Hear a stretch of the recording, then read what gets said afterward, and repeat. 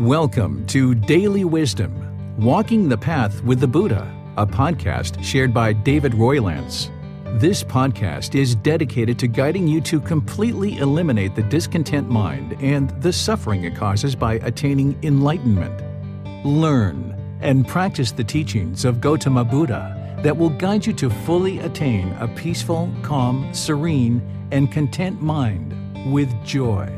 To support this podcast, visit patreon.com/supportbuddha or visit buddhadailywisdom.com, where you will discover a full range of courses, retreats, and online learning resources to assist you on the path to enlightenment.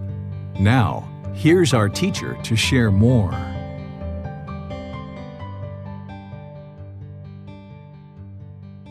Sawadee Kap. Hello and welcome to Daily Wisdom, Walking the Path with the Buddha. Today we're going to be discussing what is Kamma and how does it affect me. This is a topic that has become very mystical and magical in society. There's lots of different people that talk a lot about a lot of different things in a lot of different ways. And my goal in today's talk is to demystify the natural law of Kamma. This is chapter 9 in the book, Developing a Life Practice, The Path That Leads to Nibbana. And this is our group learning program. So I'd like to welcome you to our Sunday talk here at 9 p.m. Thai time. If you're on Facebook or YouTube or in our Zoom virtual classroom, you're welcome to ask questions as we go throughout our talk today by just placing your comments into the comment section, and our moderator Max will help you and ensure that your question gets asked during the class so that I can then answer it. For anybody who's in our Zoom virtual classroom, you can electronically raise your hand and ask your question or any follow-up questions directly. So thank you for joining. This is a very interesting topic. This is a central topic to Gautama Buddha's teachings. Without understanding the natural law of Kamma, one would have no ability to attain enlightenment. We've had a couple of those topics here recently because we're in the real heart of this book, Developing a Life Practice, The Path That Leads to Nibbana. You know, chapter 3, 4, 5, 6, 7, 8, 9 now. This is the real heart of this book, which is the real core and central focus of Gautama Buddha's teachings. So my goal today is that by the time we're finished with class and maybe some reflection afterwards, that you can see the natural law of Kamma crystal clear. And you're going to need to see it crystal clear in order to attain enlightenment, because the Kamma is the most unbiased teacher that you will ever find. There's no subjectivity involved in Kamma. So let's talk about this natural law and make sure that you understand it so that you can see it as clear as day, and then you can work with it to help you to learn and practice these teachings and improve the condition of your life. As we talk about the natural law of Kamma, remember, it's important that you don't believe anything that I say. These teachings aren't based on belief. They're based on you learning, reflecting on those teachings, and then practicing so that you can see that it's truth. So if there's something that we talk about today that you don't understand, I would like you to step forward and ask your questions, because it's you seeking guidance that is going to move your practice. It's going to progress you forward because you're engaged and you're investigating these teachings and you're really seeking to understand them. So don't believe anything that I say today as we get talking here. The word that you might be most familiar with as it relates to this natural law is karma. Karma is the Sanskrit version of this natural law. It's just a different language. Kamma is the same word, the same natural law. It's just a different language. It's the Pali language.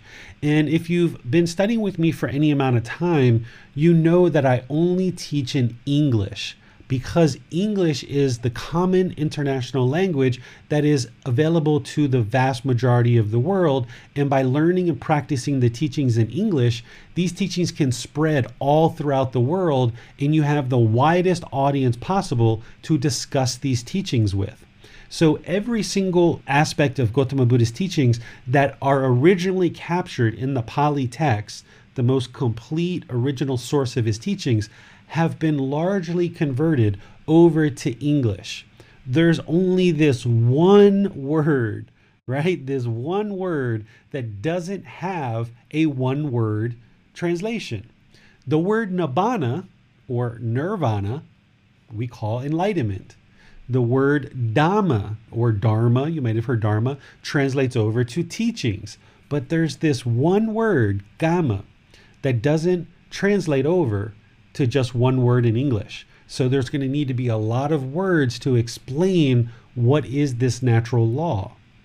And we should expect that we couldn't translate all of Gautama Buddha's teachings to English because that would be permanence, right? And there is no permanence. Everything's impermanent. So we should have known there would be at least one word that we couldn't all the way convert over to English. But my goal, like I mentioned, is to demystify this natural law for you in a way that you can see this natural law in action as clear as day. And it may take you some time to do that, but with you doing your job, by you doing your work to actively seek out the guidance, you will be able to understand these teachings. Because I'm going to do my job here and share the teachings with you, but it's up to you to do your job and make sure that you are seeking guidance and understanding, and you reflect on these teachings and you practice them.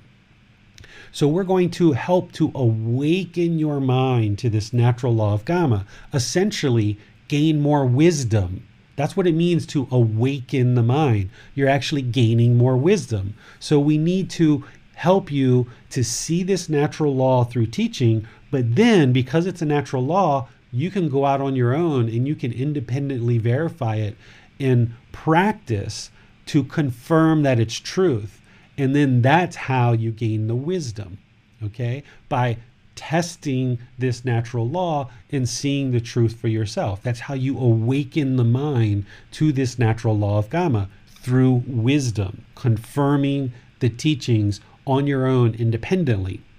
You've actually already done this with another natural law that you may not be aware of at this particular time. When you were first born into this world, you had no knowledge of the natural law of gravity. The natural law of gravity was unknown to you when you were an infant, when you were a toddler, and maybe even in your early childhood. You had no idea about the natural law of gravity. Your mind was unawakened to the natural law of gravity. You didn't have the wisdom that you needed to understand this natural law. But this natural law still affected you. Even though you were unawakened to it, even though you didn't have the wisdom of this natural law, you were still affected by it. And the natural law of Gamma is the same way. You're still affected by it, whether you're aware of it or not. So as you were growing up and this natural law of gravity was affecting you, you really struggled. You really struggled, and you may not remember it right now, but you struggled because when you were 10 months old or you were 14 months old, you kept trying to stand up and you kept falling back down.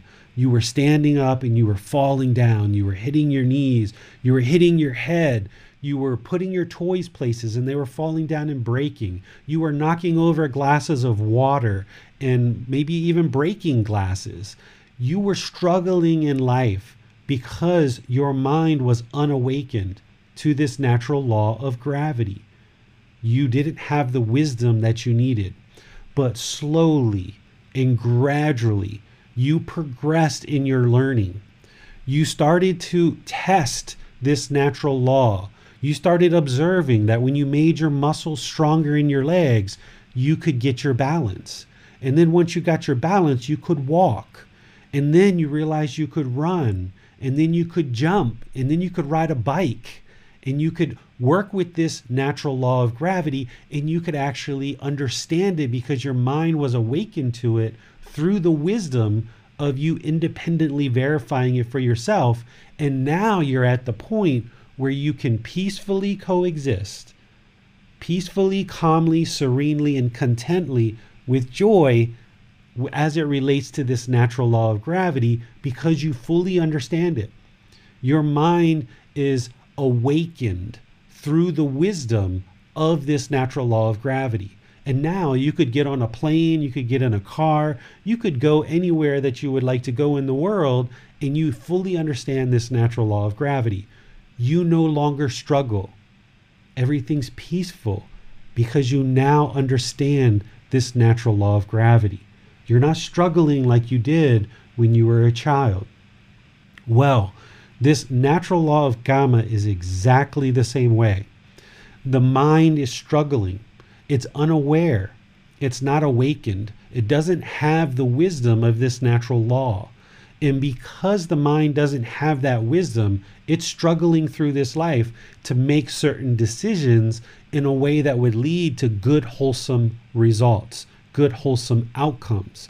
And it's not until you take time to actively learn and investigate this teaching, see that it's true for yourself, that then you can peacefully coexist in the world, fully understanding this natural law, making good, wholesome decisions so that then you can exist peacefully without struggling in the world. But it's going to take time.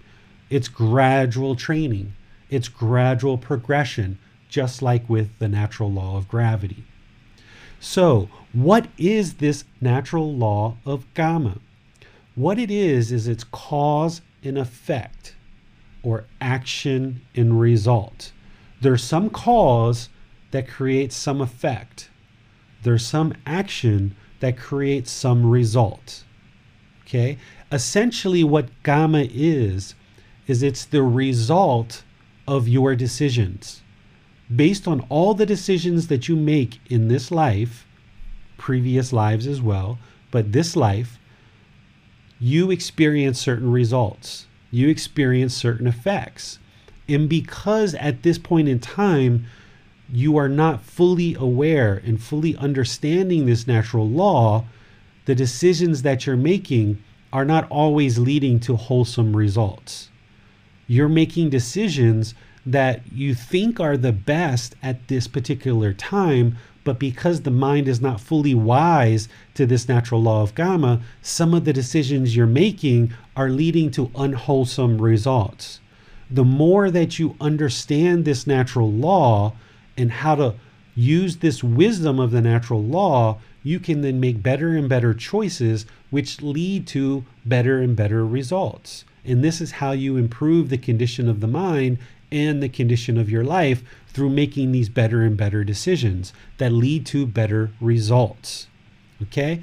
This natural law of gamma, let's talk about what it isn't. Now that we've talked about what it is this cause and effect, action, result. You make good, wholesome decisions, it leads to good, wholesome results. You make unwholesome decisions, they lead to unwholesome results. Let's talk about what the natural law of gamma isn't. It isn't a punishment and reward system. That's not what it is. Gamma is not punishing you, and it's not rewarding you. That's not the natural law of gamma. There is no one or no entity that is administering or overseeing this natural law, dishing out punishment and rewards. That's not what the natural law of gamma is. Essentially, the natural law of gamma is just the way things happen amongst all the various things in the world. All the people in the world function in the same way. For example, if you talk unkind, unfriendly, rude, and disrespectful to people, people aren't going to be interested in talking to you. You're not going to have very many friends. People are going to leave from you. Whereas if you speak polite, kind, friendly, and respectful, you're going to notice that people are going to be friendly with you, warm with you, and they're going to be interested to spend time around you. Whereas if you have this hostility and aggression and anger, then that's what you're putting out, and that's what's going to come back to you in the world from all the different people and things that are going on in your life. This is just one little simple example. If you're lying and you're going around lying and gossiping and slandering people, people are going to get used to you doing this, and people may even gossip with you. But then when your back's turned, people are going to gossip about you. This is the natural law of Gamma. No one's administering it. It's not punishment and rewards. It's just the way things happen. That because you're going around gossiping, slandering, and disparaging people, maybe lying to people, people are going to do the same things to you. But if you go around with this active goodwill towards all beings without judgment, with this concern for others' misfortune, talking polite, talking kindly, being friendly, then what you're going to see is that your interactions in the world with all the people around you are going to be similar to that. Right now, you probably have people in your life that are talking aggressive to you and that are being angry, being hostile, being upset. But that's because you're doing those things also. So what these teachings do is they focus the mind on you training your mind, because this natural law of Gamma of cause and effect, action and result, essentially the result of your decisions. If you're putting out harmful speech, for example, then that's what's going to come back to you. It's just the way it happens. So by you focusing on your mind, by you focusing on your training, by you training your mind, not trying to change everyone else and trying to get them to speak nice and kind to you because they're wrong. No, that's not what this practice is about.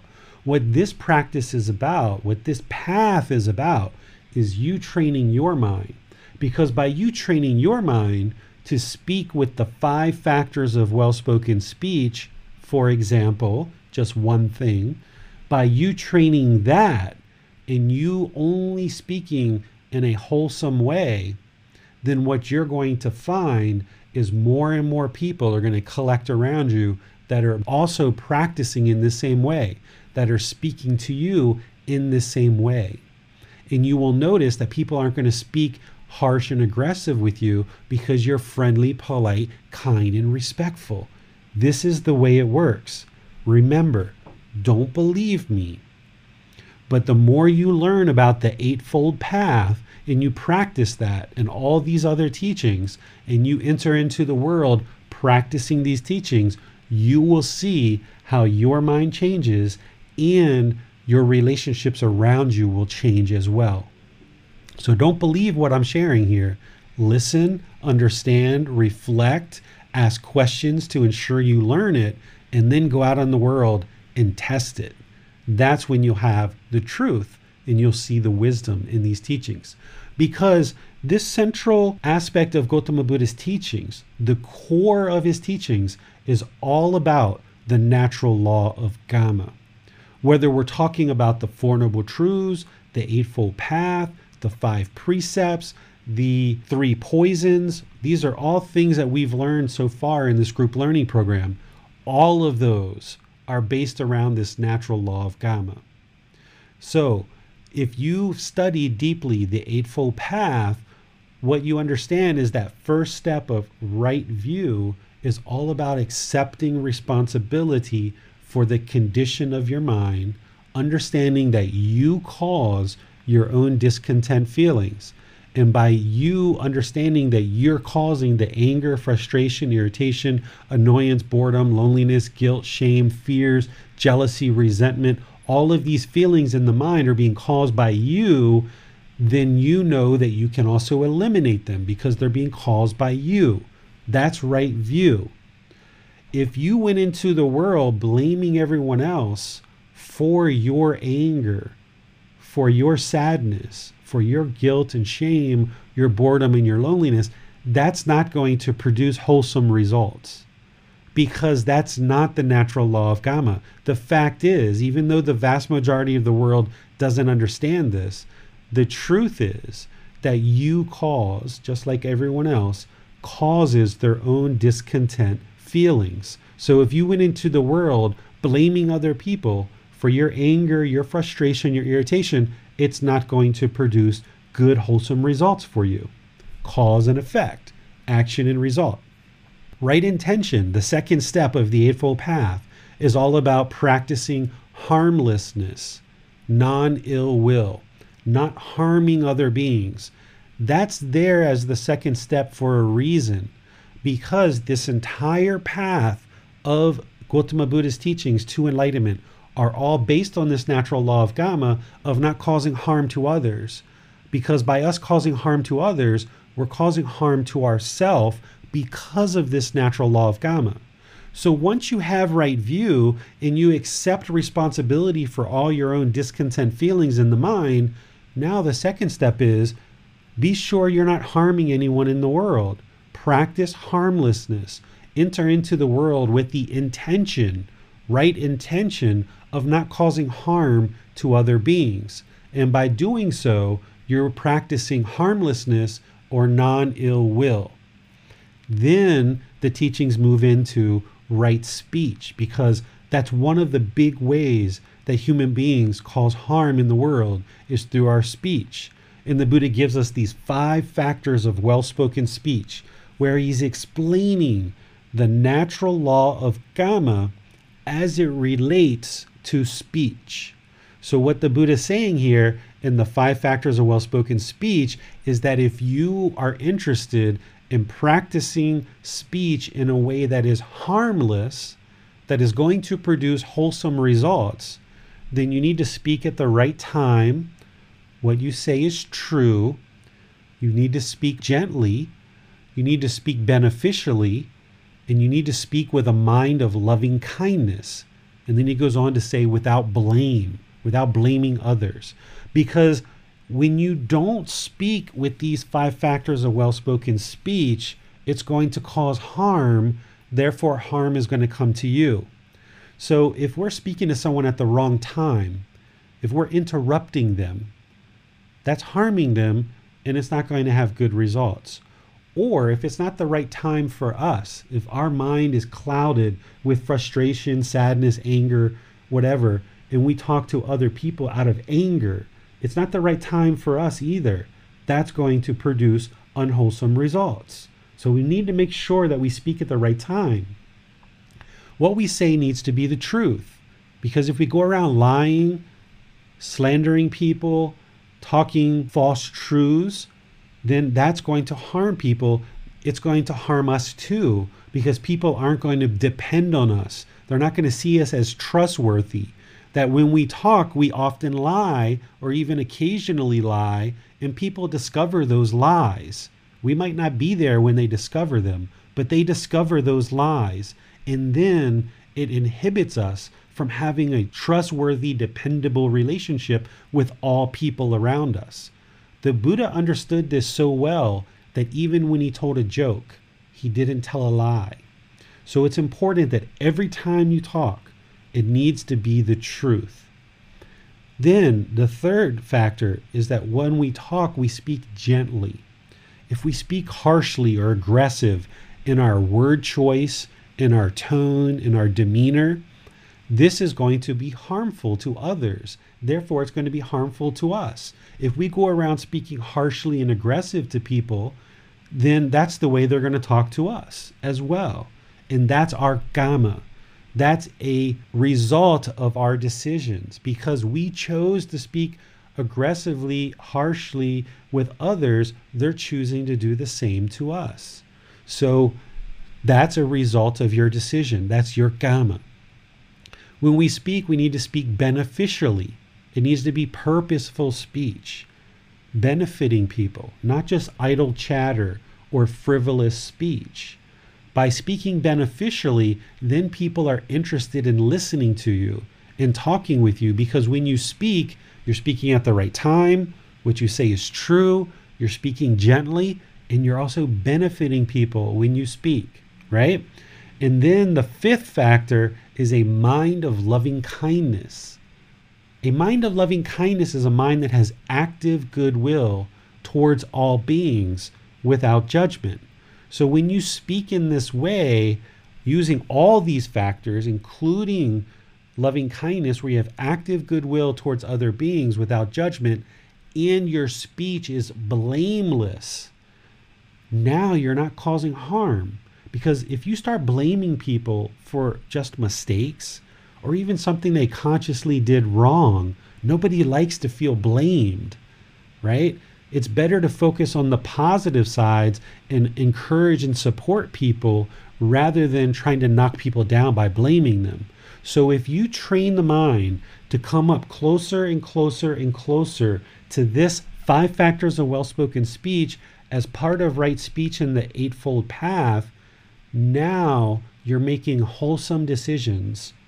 And because of that action or that cause, it's going to have a good result. And this is where you can test it for yourself.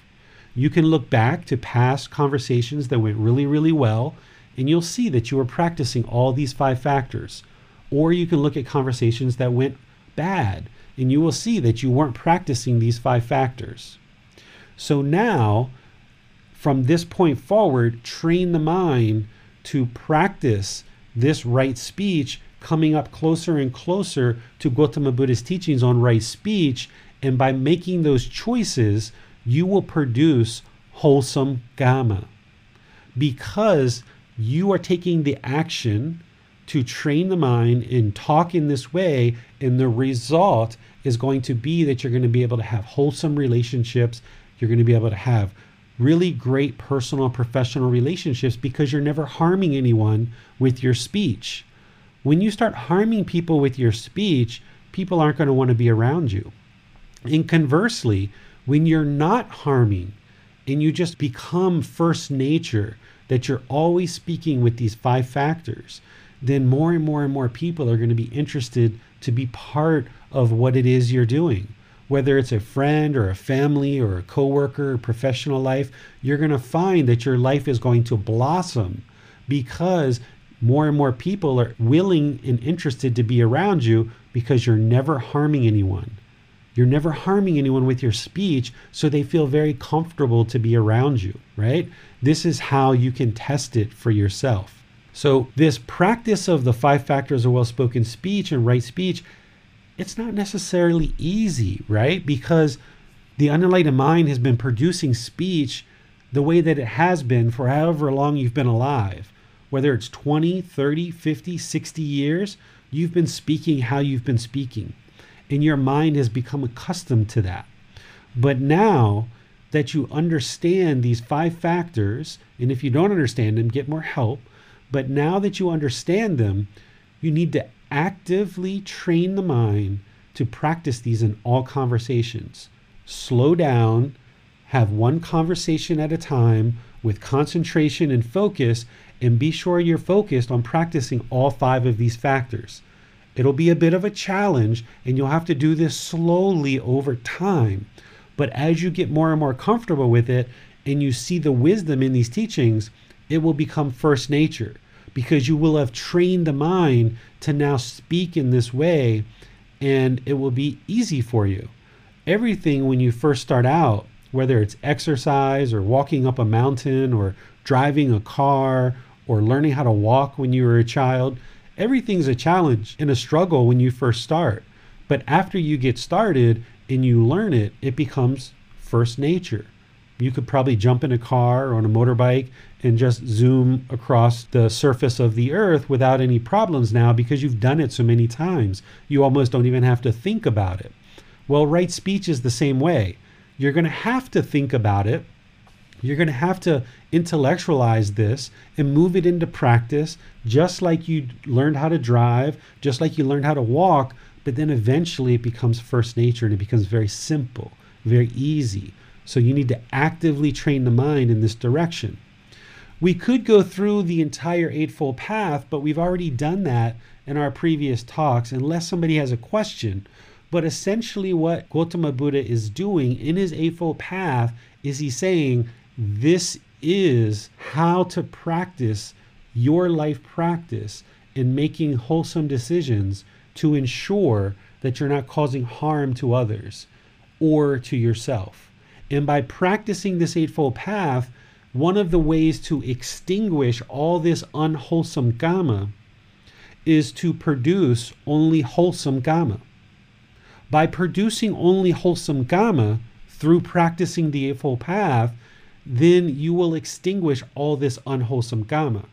It's essentially like taking a glass of dirty water, and you've got this dirty water, and you start pouring clean water into it. That clean water is the wholesome decisions that you're making through practicing the Eightfold Path. If you just keep pouring that clean water into this dirty glass of water, eventually this glass of water is going to become completely clean and wholesome, and you'll be able to drink it.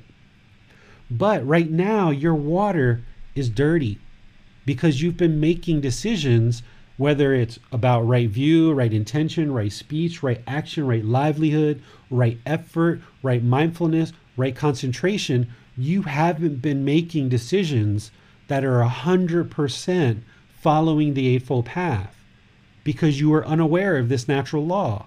You didn't have the wisdom of this natural law. Some things make sense to you, some things come easier than others, but you didn't have the wisdom of this entire natural law. So that's how I know your glass is a little bit dirty. Your mind, your life has some pollution. It's a bit dirty. And what you're doing in the Eightfold Path is you're making really good decisions to pour this clean, wholesome water to clean out all of this dirtiness, this pollution in the mind. And the more you do that, then you can drink the water because now it's nice and clean. But until you deeply learn this Eightfold Path and gradually work with it, just like you gradually learned how to walk with that natural law of gravity, it's not until you gradually learn this Eightfold Path and all the other teachings of the Buddha and gradually implement them into your life that you will gradually clean out this pollution in the mind. And that's what we're doing through these teachings of the Buddha. And as you do that, you will observe that the condition of the mind and the condition of your life improves because you now have this wisdom of the natural law. And now life won't be a struggle to you. You can move about the world, you can talk to anybody, you can interact with anybody because it's the same natural laws, whether you're in Thailand, America, the UK, Canada, New Zealand, South America, Australia, Japan. It's the same natural laws everywhere. Everything's the same in terms of the natural laws. So by you learning this and applying it in your life, you will see that you'll be able to conduct personal relationships, professional relationships, all your situations where you're looking to make decisions, you'll be able to make the right decision based on these natural laws of existence, particularly this natural law of gamma, of cause and effect, action and result, essentially the result of your decisions. Okay, so let me pause here and see if we have any questions before I go on and discuss some more aspects of this natural law of gamma. We have a question from Amina that came in whilst you were discussing right speech. She asks, Kamma is individual, yet if we are around others who may use negative speech from time to time, does that affect our Kamma? As we work on being content in any and all situations, how might we address these types of situations? Great. So that is something I was going to talk right after this is about gamma, but let's just go right into it now and we can always come back to other questions as well. So to address this question from Amina, let's go right to the Buddha's teachings, which I have on this slide, this picture here. Gamma only affects you. It's your decisions, your results. What other people are doing through their speech and their actions, it doesn't affect your gamma. And here is where the Buddha says it, and then we can talk about it. The Buddha says, beings are owners of their gamma, heirs of their gamma. They have gamma as their origin, gamma as their relative, gamma as their resort. Whatever gamma they do, good or bad, they are its heirs, which means your decisions affect you and you only. So in Amina's question where you're in a conversation with somebody and they're talking harsh or aggressive or with anger, that's affecting them. That's why you can remain calm and peaceful, because anything they say is on them. oftentimes when somebody says something nasty and aggressive or angry to us, if you've got ego or you've got arrogance or you've got a self, you're going to want to defend yourself. And now because you're trying to protect the self, you're going to come out with hostility and anger as well. But when you come out with hostility and anger, now that's your decision. And now that's going to affect you. And other people are going to see you're an angry person and this conversation isn't going to go well because you're not talking and practicing the 5 factors of well-spoken speech. But when somebody else is speaking unkind, unfriendly, or if we want to go down the 5 factors of well-spoken speech, if they're speaking at the wrong time, if they're lying, if they're speaking hostile and aggressive, if what they're saying isn't beneficial, if they're speaking with a mind of hatred, anger, ill will, if they're blaming you, if any of these things are happening, that's on them and it affects them. So you need to recognize that and just remain calm and peaceful, but you practice the 5 factors of well-spoken speech. Because once you break away from your practice, now it's affecting you. So Kamma is only your Kamma. Now there are situations where there can be a group, okay? So let's say we are at a business, and let's just say Max is like the CEO of our company. So Max is the CEO of our company, and all of us choose to work with Max because he's very friendly, he's very polite, he's very respectful. We see him as a good person, we get to know him as a boss, and we choose to work with him, right? Now we're making the choice to work with him. That's our Kamma. We made the choice to work with him.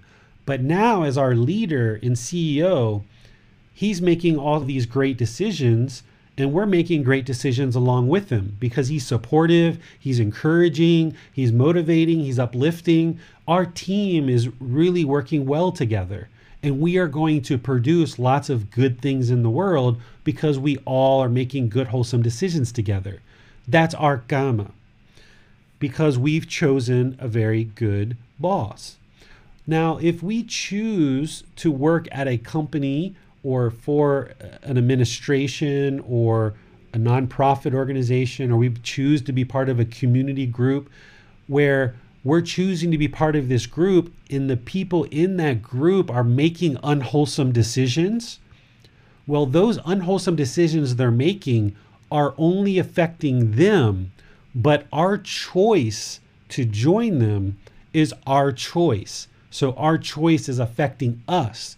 So if we notice that we're part of a group of people that are making unwholesome decisions, that's where we have to make the choice to either stay or leave because it's our choice that's affecting us. Even though we're part of this group and we might not have been part of that actual decision, that we're still affected by it, whether it's wholesome or unwholesome. And some of the laws in society are starting to reflect this. If all of us went out and hung out together, say James, Max, Bill, Judith, Linda, and I, we went out to this village and I did something unwholesome and I went out and killed somebody. In a lot of societies, they would actually charge Max, Bill, James, and Linda with murder as well, just because they were with me, right? So this is where the Buddha talks about choosing our friends, our companions, and our associates to ensure we have good companions, good associates, and good friends.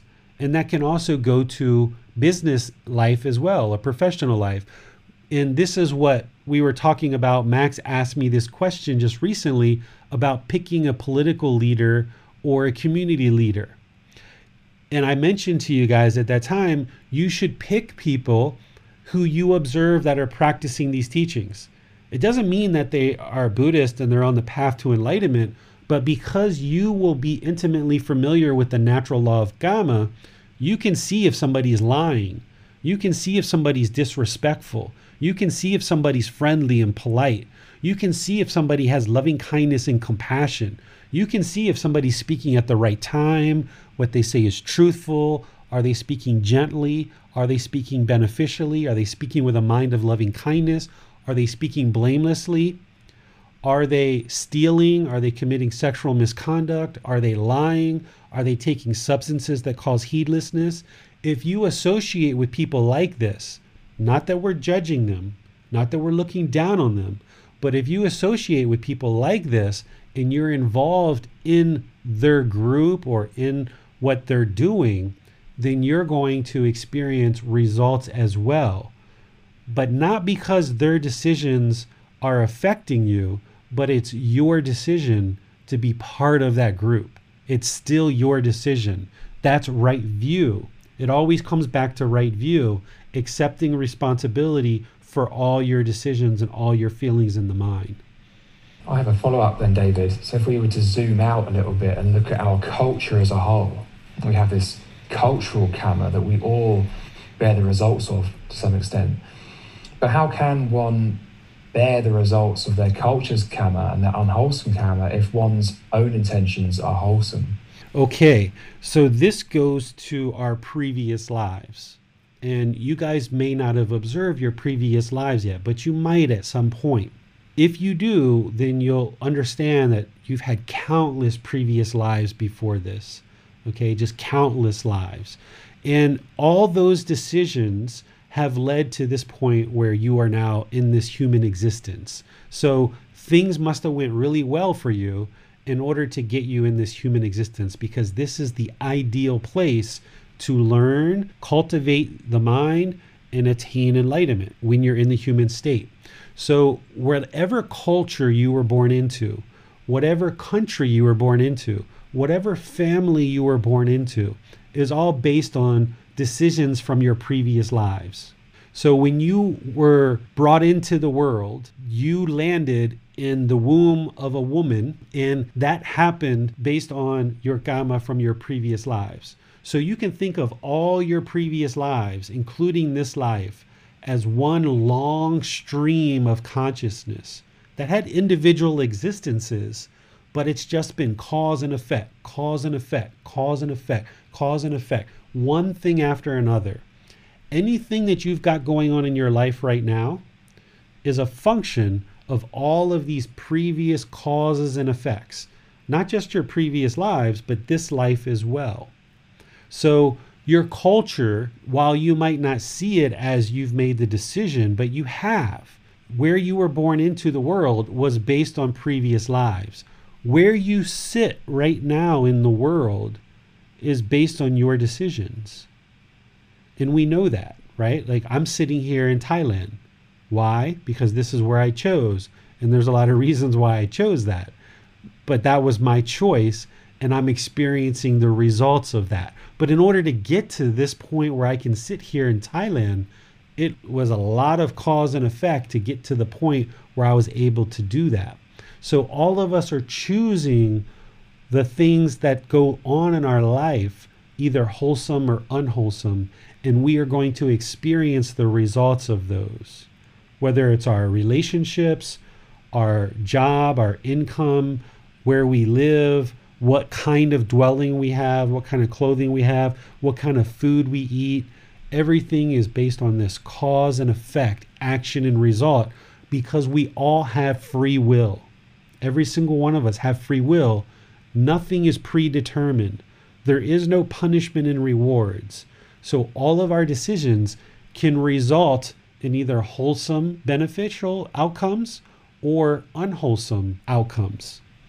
And it seems then, David, so whilst it's all the results of our own decisions, we don't necessarily know what the outcomes are going to be. We don't even necessarily know if the outcomes are going to be positive or negative, wholesome or unwholesome. And that's why we're on this path, is because we're coming to understand the natural law of karma so we can make wholesome decisions with wholesome outcomes. Even if we don't necessarily know the precise workings or the exact outcome, we know it's a wholesome decision with wholesome outcomes. Exactly. So the more that you learn about this natural law of karma through the Buddha's teachings, you will be able to implement wholesome decision after wholesome decision after wholesome decision, which is like pouring that fresh water into the dirty glass, and you will improve the condition of the mind and the condition of your life because you're making better and better choices.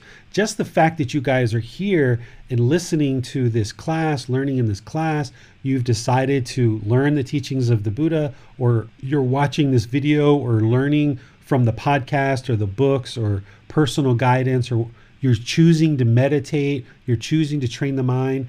These are all good, wholesome decisions, one after another, that's leading to good, wholesome results. Where someone who's not becoming aware of these teachings and the wisdom in these teachings, they're still struggling because they're being affected by this natural law day in and day out without even realizing the struggles that they're encountering are all self-imposed. All the struggles that we experience in life are all self-imposed. We don't realize that in the unenlightened state. We think all these things that are happening around us are happening to us, rather than realizing that we're actually causing these things ourselves. And because we're causing these unwholesome results through making wiser and wiser choices, we can actually create wholesome results for ourselves. That's where the Buddhist teachings are very powerful and very profound, because you're in the driver's seat. Some people say that the Buddhist teachings are very pessimistic when they talk about using the word suffering, where the Buddhist teachings are all about suffering. They're not all about suffering. That's the wrong word, first of all, but they're not all about suffering. What his teachings are about is all about the natural law of karma, in that you have the power and the ability to learn this natural law and make better and better and better choices to improve the condition of the mind and improve the condition of your life by making these good, wholesome choices. And because we're on this particular slide, let's just talk about the next piece, because this goes into what I was just leading into, is the reason why the unenlightened mind is not making these wholesome choices. The reason why the unenlightened mind is making unwholesome choices is because of the three poisons. Because the mind has this greed, hatred, and delusion, or craving, anger, and ignorance, the mind is unaware of this natural law. It's unaware of how these natural laws of existence work. And because of that, the unenlightened mind is making all of these unwholesome decisions, and it creates struggles in our life. So that craving, that outward searching, that external pleasure seeking, the mind is just on this never-ending journey to seek pleasure, and that's causing unwholesome results. The mind has this hatred, anger, ill will, this hostility, this aggression, and we make decisions through that in the unenlightened mind. And because of that, it comes through in our speech and our actions, and now it affects us. And we're struggling because we're causing harm in the world. That harm is coming back to us. And because of this delusion, or this ignorance, or this unknowing of true reality, the unenlightened mind doesn't even know what it doesn't know. The unenlightened mind doesn't know what it doesn't know. It doesn't know that it's causing its own discontent feelings.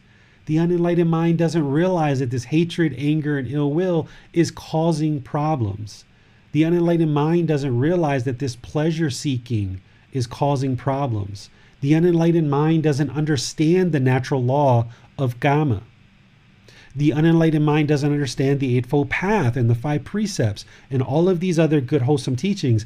And because of that, we're making decisions through arrogance, through ego, through pleasure seeking, through hatred, through all of these pollution of the mind. The decisions that are coming out from us are causing harm in the world. And that's creating this return back to us that we now struggle in the world because we don't have the wisdom that we need in the unenlightened state to make good, wise decisions. So it's only when you extinguish and eliminate these 3 poisons that the mind becomes wise and makes wholesome choices, one after another after another. There's 1,000,001 choices that you need to make along this path in order to move the mind and the life to wholesome results. So the more that you learn these teachings, you will gain the wisdom that you need to eradicate this ignorance or unknowing of true reality, then fully extinguishing this craving, anger, and ignorance, or greed, hatred, and delusion. And in doing so, as the mind is trained in this direction through the Eightfold Path, now the mind becomes enlightened, peaceful, calm, serene, and content with joy. This is also why it's a gradual process. You can't just sit down and instantly become enlightened, because you need to gain all this wisdom over a long period of time to eradicate these three poisons. You can't just sit down, meditate for 5 minutes, and instantly become enlightened, because you don't have the wisdom that you need in order to attain enlightenment. You need to gradually accumulate this wisdom through learning with teacher, practicing it in real life, seeing the results, independently confirming the truth, so that then you've got the wisdom that you need to continue to make better and better and better decisions in your life. We have a question from Javier. Are the consequences that come back to you always the same kind as your actions, or can they be a different kind of results? It can be both. It can be similar or different. And it's not always instantaneous, right? It's an accumulative effect sometimes. In my talk that I did about 6 months ago, I had just seen a video series on the Wild Wild West in America. The cowboys shooting, killing, robbing, drinking whiskey, having sex with lots of women, and we called it the Wild Wild West. Well, if you know anything about the Wild Wild West, all those outlaws, they were all going around killing. They were all going around stealing, robbing banks, things like that. They were going around having lots of sex with lots of different women. They were going around lying. They were going around drinking lots of whiskey. And because of that, they ended up dying a very early death. So someone like Billy the Kid, this is a famous figure from the Wild Wild West. He died when he was 21. He got killed by a police officer. He had already killed about 20, 25 people at that point. But it's not just the fact that he was killing, that he got killed. It was all this other stuff too. So you can actually steal and lie and take intoxicants or substances that cause heedlessness and end up getting killed, even though you've never killed someone ever in your life. But you can also be a murderer and end up getting killed as well, right? And sometimes it's an accumulated effect. You don't always get exactly what's happening in the exact moment. And it's also not always actions too. You can also get guilt and shame and fear in the mind. So like these cowboys that were running around doing all this harmful stuff in the Wild Wild West, they had to go around from place to place to place to place. They could never reside in one place peacefully because they had so much fear that somebody was coming to kill them, because they had done so much killing that they could never rest and be peaceful. So there was a certain amount of fear in the mind that was causing discontentedness. So therefore, some of the karma that comes back, some of the results of our decisions is the fear, right? Is the inability to take a homestead and just stay in one home and have a comfortable existence with friends and family around you. So it's not always coming back in exactly the same form as we put it out in. But by you learning and practicing these teachings and making all these good, wholesome decisions, your life will become very, very peaceful and calm because of making these good, wholesome decisions. And your mind will become that way. And everything that you experience in the world is experienced through the mind. So therefore, your mind becoming peaceful, calm, serene, and content with joy, your life will become the same way. And David, is the harm that one commits in proportion to the harm that comes back to them? Not always. Can they come back and, right. Not always. And this is where sometimes people try to do like an accounting. Like, okay, I did this when I was this, I did that, I did this. All right, what's going to come back to me, right? Like, I've had people try to do an accounting of their gamma, almost like it's like a bank account where they're making positive deposits and they're making withdrawals. All right, so here's a bunch of good stuff I did. I deposited things. Now I did all this bad stuff. I'm making withdrawals, right? This is kind of like the mysterious, mystical gamma in the cloud somewhere. This isn't the way gamma works. It's kind of this gradual accumulation. By you doing things a certain way, people around you will do things in a certain way. If you make good, wholesome decisions, you're going to elicit friends and family and coworkers that are making good, wholesome decisions around you. And by you making unwholesome decisions, there's going to be a lot of unwholesome things that happen around you. It seems that even with that, there are countless examples of people, say, who were murdered for inviting a positive kind of change in the world that other people did not like. There's been cases of people like Martin Luther King, who was working with very wholesome intentions but still was killed. So how can we explain this?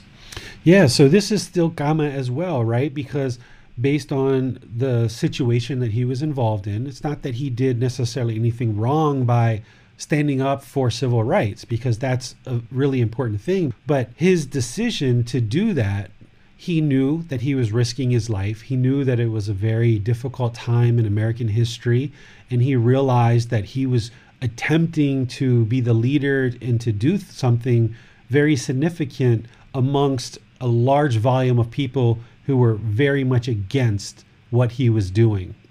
And because of that, that was his gamma. And he was willing to accept that. He was accepting of that he knew that he could potentially be killed. And then based on the choices that he made in terms of his final time, he was in a hotel. He came out of the hotel and somebody from far away basically shot him. So, he didn't have bodyguards. He probably had bodyguards, but they didn't necessarily protect him in this situation. And he was very exposed at that particular moment. So those were decisions that he made that led to his result. This is why it's not punishment and rewards, because the way I view what Martin Luther King did, he did something extremely wholesome.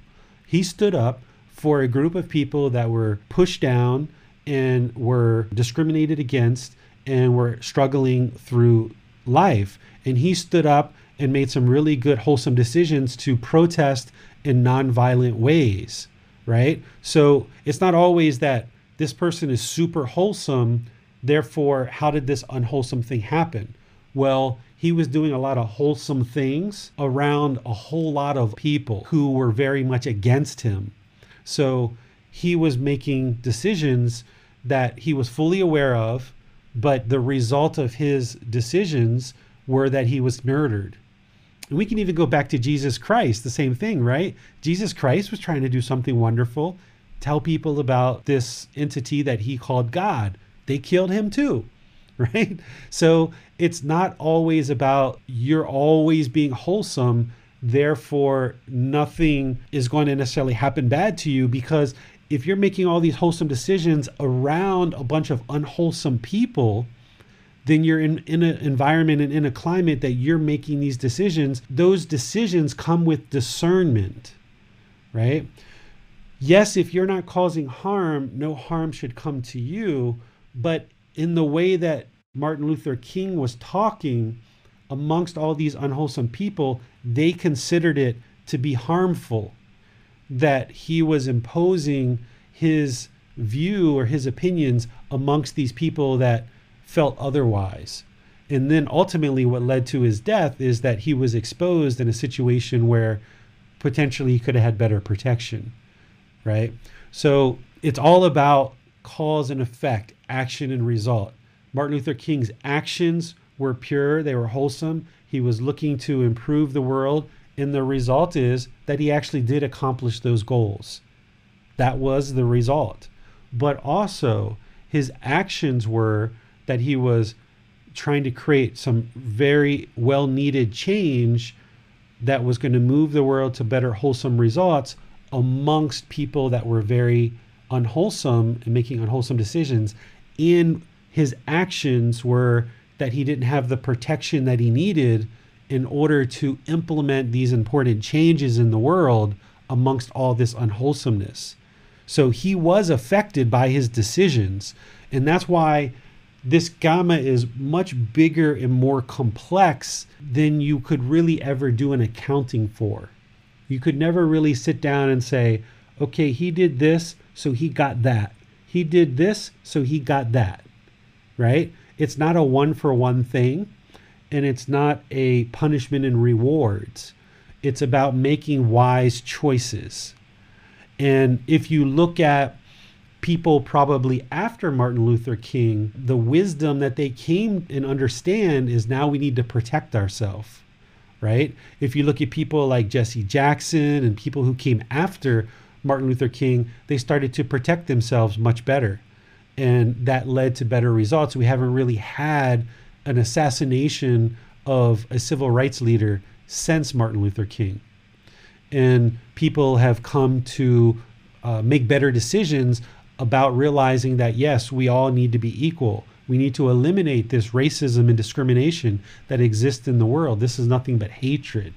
The more that we do that as a society of people, the condition of the world will just gradually improve. Do you condemn white supremacists or other hate groups? Okay, so I will answer this question, and my answer might surprise you. I don't condemn white supremacists and hate groups. And here's the reason why. To condemn something is to disapprove of something. That's what the word condemn means, is disapprove. If you're going to disapprove something, that means you're placing yourself in a position of judgment. You're judging someone else and what they're doing, therefore you disapprove of them. If you're judging others, that means it's coming from a position of arrogance and ego. So for me to say I condemn someone or something or some decision is to disapprove of it, is to judge it with ego and arrogance. I'm not interested in condemning anyone or anything. What I'm interested in doing is encouraging and supporting people. So with white supremacists and hate groups, I would encourage them and support them to put down their weapons, to eliminate the baseball bats, the knives, the guns. Put those things down. I encourage you and support you to do that, because those things only lead to unwholesome results and unwholesome outcomes. And at the same time that I encourage you and support you to lay down your weapons, I also encourage and support you to lay down your hatred, your anger, and your ill will, because that only leads to unwholesome results as well.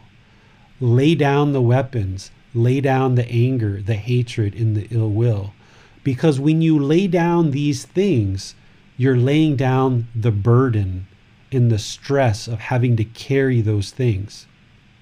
Not only do I encourage and support white supremacists and hate groups to lay down these things, but I also encourage and support the entire world to lay down craving, anger, ignorance, the unknowing of true reality, to lay down the self, to lay down the ego. Because when you lay down the burden of having to carry craving, anger, and ignorance, the self and the ego, when you lay down the stress of having to carry around craving, anger, ignorance, the self, and the ego, that leads to wholesome results. That is where the mind can then move to peaceful, calm, serene, and content with joy. But as long as people carry around those three poisons, then it's going to lead to unwholesome results. So rather than condemning a particular group or a particular decision or a particular ideology or philosophy, I would instead encourage and support people to lay down the unwholesomeness and to cultivate and rise in the mind the wholesome qualities that are going to lead to wholesome results. So I would rather encourage and support rather than condemning. Okay, thanks, David. Okay, we have a question from Randall. Randall asks, I believe you've talked in the past about how craving from past lives can be carried over to future births. So I'd like to hear more about how craving is related to karma's effect on our future lives. Sure. So what you should understand about craving at this point is craving is the cause of discontentedness. It causes the painful feelings, pleasant feelings, and feelings that are neither painful nor pleasant. Craving is what causes discontentedness. By eliminating craving, we eliminate discontentedness. And by eliminating craving, anger, ignorance, the self, and the ego, you attain enlightenment. The mind has been liberated. It's now peaceful, calm, serene, and content with joy. If there is craving at the time of death, craving being this outward seeking, this longing, this strong eagerness, if there's craving at the time of death, there's going to be rebirth. And it doesn't necessarily mean you're going to be reborn back into the human world. Karma is what determines where one is reborn. But craving determines if there is rebirth. So at death, if there is craving, there is going to be rebirth. Once there's rebirth, it's the natural law of karma that decides what realm, what condition, what situations this being is being reborn as.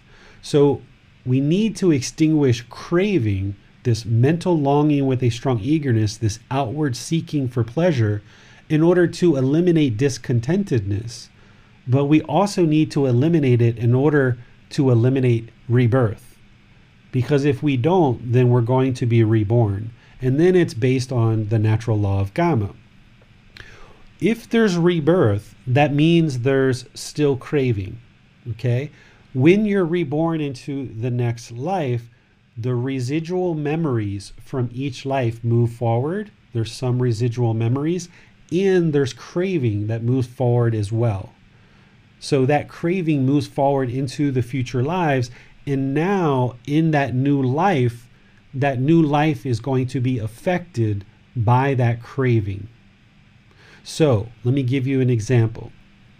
Let's say that I had a previous life where I was a carpenter and I enjoyed that job. I loved that job. I was a good carpenter. I really enjoyed being a carpenter. And now I die in that life and I'm reborn into a new life, a new human being. That craving from that previous life is going to move into this new life now. David Roylance. And even though I didn't have any experience in this life being trained as a carpenter, that craving is still in the mind because it hasn't been extinguished yet. And now there's going to be certain decisions that I make in this life, potentially without me even being aware of my previous lives, that are going to affect me in this life. I will pursue carpentry, for example, in one way, shape, form, or fashion. Likewise, let's say in a previous life that I didn't have much sex in previous lives, and now I'm reborn into this new life, and I've got this craving for sex. So then in this life, perhaps I have a lot of sex with a lot of different people, and I go around having sex with lots of people, and that's going to affect me in this life. So when we say that our karma from our previous lives are affecting this life, what the Buddha is actually talking about is it's the craving that moved forward into this new life. And now the decisions that I'm making in this life are affecting me in this life. Once you're born, once you have physical life as a human being, all the craving has moved forward into the mind. Your human body is based on your previous lives. So that is what we call old karma. But anything that's happening in this life is as a result of what's going on in this life. But it could be based on cravings from previous lives. So it's not that the karma follows us from life to life. It's that the craving moves forward into the new life. And now through that craving, we're producing decisions that affect us in this life. That's the kama in this life. And that's how craving affects us. That's why craving is like, even though it's a 7-letter word, it's kind of like a 4-letter word, the word craving. You want to get rid of craving at all costs, right? Because it causes discontentedness, it causes unwholesome kama, and it causes rebirth. It's the primary problem that Gautama Buddha discovered, and you've got to eradicate it. And that's why breathing mindfulness meditation is our primary foundational practice in the Buddhist teachings, because that's the primary practice that's training the mind to get rid of this craving, get rid of this desire, attachment. And that's why we practice generosity so much. If you come to Thailand and you're around all these Buddhist practitioners, everyone's generous, very giving, right? So those are the two antidotes to this poison of craving, is breathing mindfulness meditation and generosity. And eliminating this craving is going to eliminate discontentedness. It's going to eliminate unwholesome kama production based on craving, and it's going to eliminate rebirth, right? Really important to eliminate craving, desire, attachment. As a follow-up for me then, David, if we eliminate certain cravings at the end of our existence, but there's still some craving that ignites the rebirth, and let's say we've eliminated certain other defilements, perhaps we've eliminated anger completely, let's say, at the end of one's life, but there's still some craving, we're reborn. Can that anger come back, and can other cravings that we previously eliminated, can they come back? Yes. So when you go through this human birth that you now have, if you attain enlightenment during this life, you will know, you won't convince yourself of it, but you will know, because your mind has completely eliminated discontentedness, your life is peaceful, calm, serene, and content with joy. And you know that you're no longer going to be reborn. That's attaining enlightenment at the 4th stage, which we call Arahant. But it's a progression to get there. And you may not get there in this one life. You may get to the 1st or 2nd or 3rd stage of enlightenment. In these other stages, you can be reborn back into the human world. If you don't get to the 1st stage of enlightenment, you will be reborn into one of the lower realms, like animal, afflicted spirit, or hell realm. You'll be born into the lower realms. Eventually, you'll be reborn in those realms enough that you'll end up back to the human world at some point again in the future. But you've got a human birth now, you can attain enlightenment during this life. But if you don't, let's just say you get to the 1st or 2nd stage of enlightenment. You've studied these teachings to a certain degree. You've got some pretty good progress, but there's still some craving there. And as Max said, you've eliminated hatred. And you've been now reborn again into the human world. When you're reborn back with the same 3 poisons. You still are going to have craving, anger, ignorance, the self, and the ego. You may have less of it, but you're going to have all those things. Because you practiced these teachings in a previous life and you attained a 1st or 2nd stage of enlightenment, you will kind of find your way back to these teachings in that new life more readily. And once you land into a place where you're learning these teachings, you will be able to learn them and incorporate them into your life more readily, because you have already done that in the past. But you still will have to eliminate all those same 3 poisons all over again. It's not like you start off right where you finished in your previous life. You are starting over, but it's going to be a little bit easier for you. It's going to be a little bit better for you.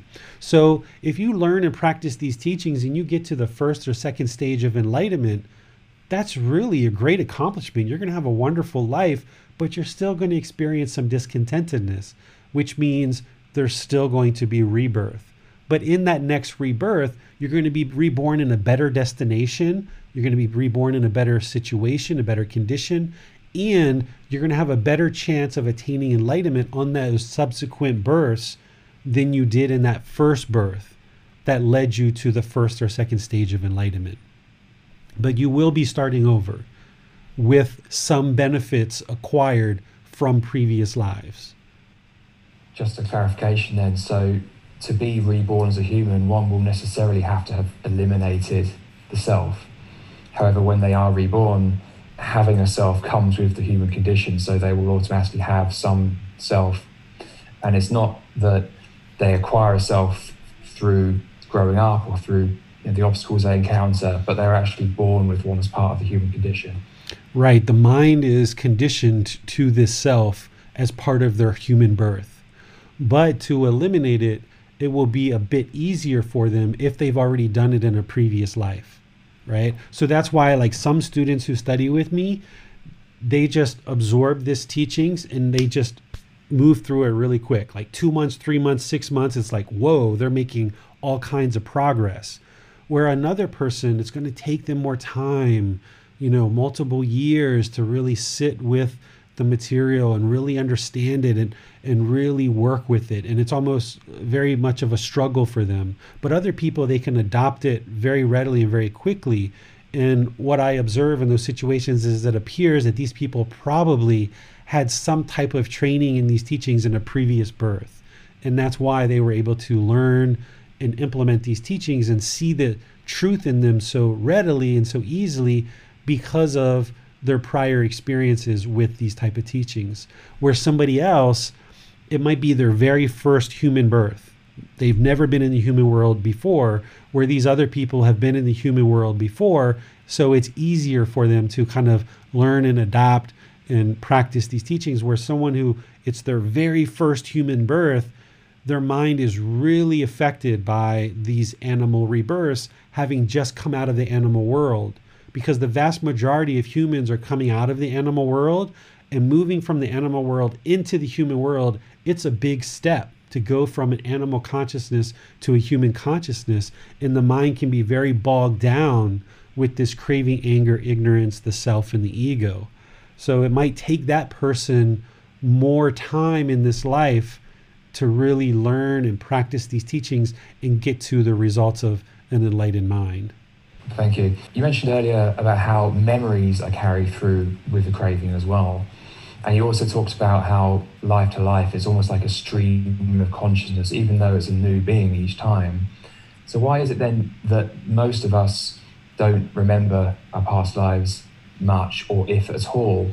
And is there a kind of cut-off where some of the memories get dissipated at death and maybe some get carried through? Or is it literally like, out of one and into the next, and everything's just retained? Sure.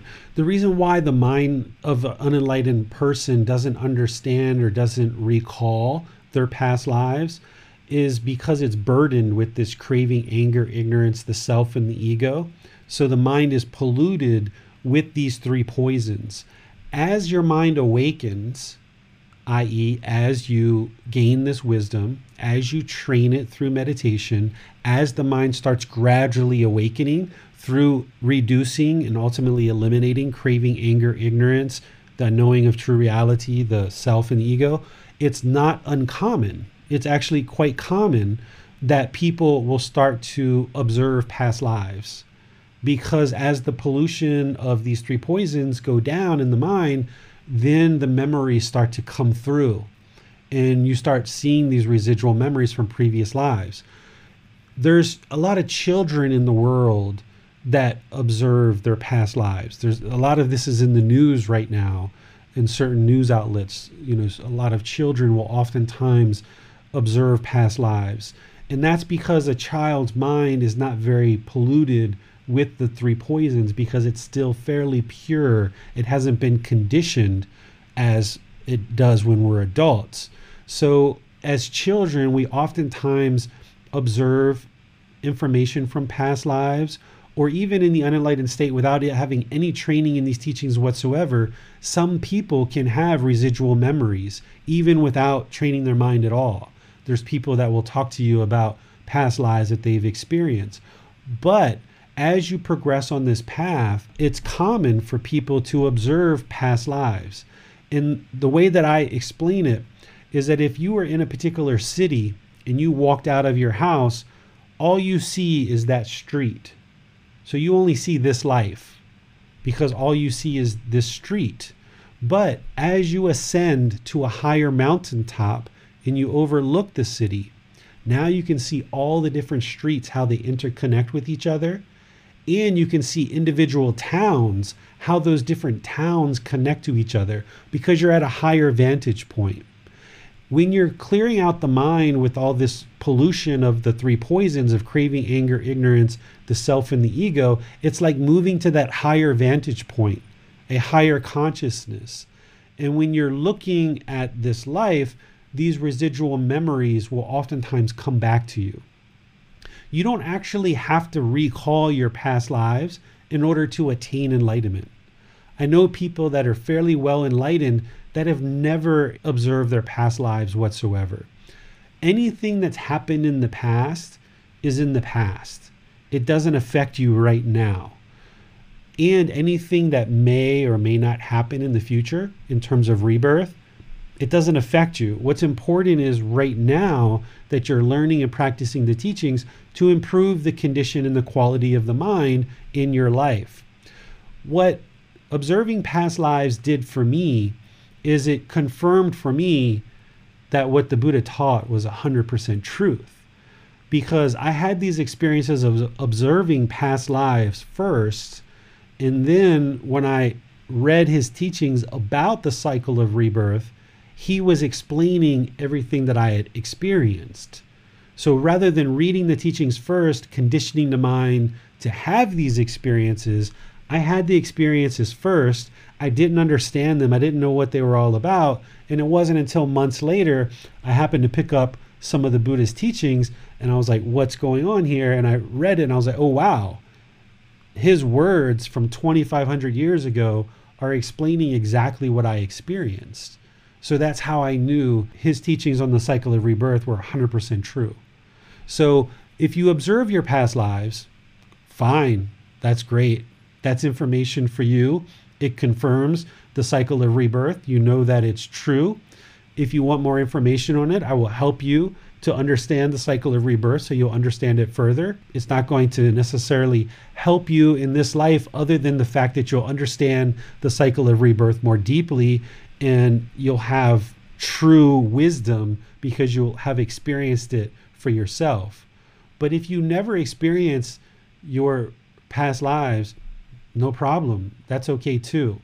You shouldn't have a desire or a craving to experience your past lives and see your past lives, because if you do, that craving, that mental longing and strong eagerness to observe your past lives is going to inhibit you from attaining enlightenment. The goal of this path is to attain enlightenment, not to see your past lives. While it's interesting to see your past lives, it's not the goal of this path. The goal is to attain enlightenment. So seeing past lives is kind of a nice thing. It's kind of interesting. It's like, oh, wow, that's interesting, but it's not a requirement. And if you see it, great, that's fine, no big deal. If you don't see them, great, that's fine, no big deal. Just continue to stay focused on the goal, which is liberation of the mind to attain enlightenment. If an enlightened being is only producing wholesome karma and they've completely eliminated all of their unwholesome karma, must they still bear the results of decisions they made prior to becoming enlightened? And if so, in what sense? So a person who's enlightened will not be enlightened until they've already cleaned up all their unwholesome karma. So if there's still unwholesome results coming back to you, then you haven't attained enlightenment yet, because harmful things are still coming back to you. So the way that this progresses is in the unenlightened state. Prior to ever learning about the Buddhist teachings, the unenlightened mind is just going through life, struggling, making all kinds of unwholesome decisions, all kinds of unwholesome results are happening, and you don't even know why. And you're just struggling through life. The mind becomes highly discontent, or you have different problems. And then at some point you decide, I need something better. And you find the Buddhist teachings. And you start learning these teachings. And you start improving your training. You start improving the mind. And you start improving how you're training the mind and the condition of the mind. And your decisions get better and better and better. The decisions that you're making are coming up closer and closer to the ideal of this enlightened mind. You're pouring this clean water into the glass. And you're doing that for a period of time. You're cleaning up all your unwholesome karma by only producing wholesome decisions, by only producing wholesome results, by you making a series of months and years of good, wholesome decisions. Your life is getting cleaned up more and more and more and more and more and more. Eventually, as you keep training the mind through meditation, practicing generosity, loving kindness, practicing loving kindness, gaining wisdom, training the mind in meditation, cleaning up your life, choosing good friends, good companions, good comrades, choosing a good place to work, choosing a good life partner if you're going to have a life partner, choosing a good place to live, making all these choices about your livelihood and your income. As you make more and more and more of these choices, you're in effect cleaning up your unwholesome decisions that you were making in the unwholesome state. As you clean these up more and more and more, your life becomes more and more peaceful, more and more calm, more and more serene, more and more content, more and more joyful, because no harm is coming back to you. So now let me give you a real world example. In the unenlightened state, say you have a wife, a partner, a boyfriend, girlfriend, maybe you have children, you're going around being hostile, angry, aggressive, talking bad to friends and coworkers. You're just struggling. All these bad things are happening, you have no idea. Your mind is highly discontent. You start learning these teachings, you start cleaning up your decisions, you start talking politely, kindly, friendly, respectfully with people. Your partner starts learning this path. They start talking polite, kind, respectful as well. You start sharing these teachings with your children. They start practicing these teachings and cleaning up their conduct as well. They're no longer screaming at you. They're no longer disrespectful to you because you're respectful to them. And they learn how to respect because you're respectful to them. And you're cleaning this up for many months, many years. As you're cleaning up your conduct, the people around you are cleaning up as well, if they choose to get on the path. You're making better and better choices about where you work, what kind of boss, what kind of friends, what kind of conversations you engage with. You're training your mind to be less and less affected by what other people say and do. And as you clean all this up, your life becomes more and more and more peaceful because now the mind is protected. It no longer experiences discontentedness. And while somebody might be angry towards you, the mind is no longer affected by it. Somebody might be egotistical or arrogant or harmful in their speech to you, but your mind is no longer affected because you've gone through this transitionary time where you've learned the wisdom of these teachings, you've trained your mind so well that now the mind is protected. The Buddha called this going to the Buddha, the Dhamma, the Sangha for refuge. Refuge is a protection, is to protect the mind. So by you going to the Buddha, to his teachings, and to the community of practitioners to learn his teachings, you are seeking refuge. You are seeking protection in the Buddha, the teachings, and the community of practitioners. And by you doing that, your mind will then become protected by all the discontentedness in the world, all the harmful things in the world. Even if someone does something harmful to you, it doesn't stick because the mind's protected. Now in the unenlightened mind, if somebody says something negative or harsh to you, your ego might kick in, your self might kick in, you feel sad, you feel depressed, you feel guilty or shameful or sorrowful because your mind is not yet fully protected. You haven't trained it enough. But once you train it enough, the mind gets to this enlightened mental state where it's now unshakable. It's laid down the burden of these three poisons.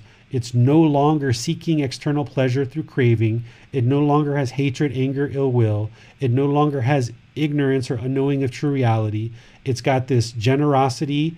It's got this loving kindness and this wisdom, and it's protected. It's unshakable. You've laid down the burden. You've laid down the stress.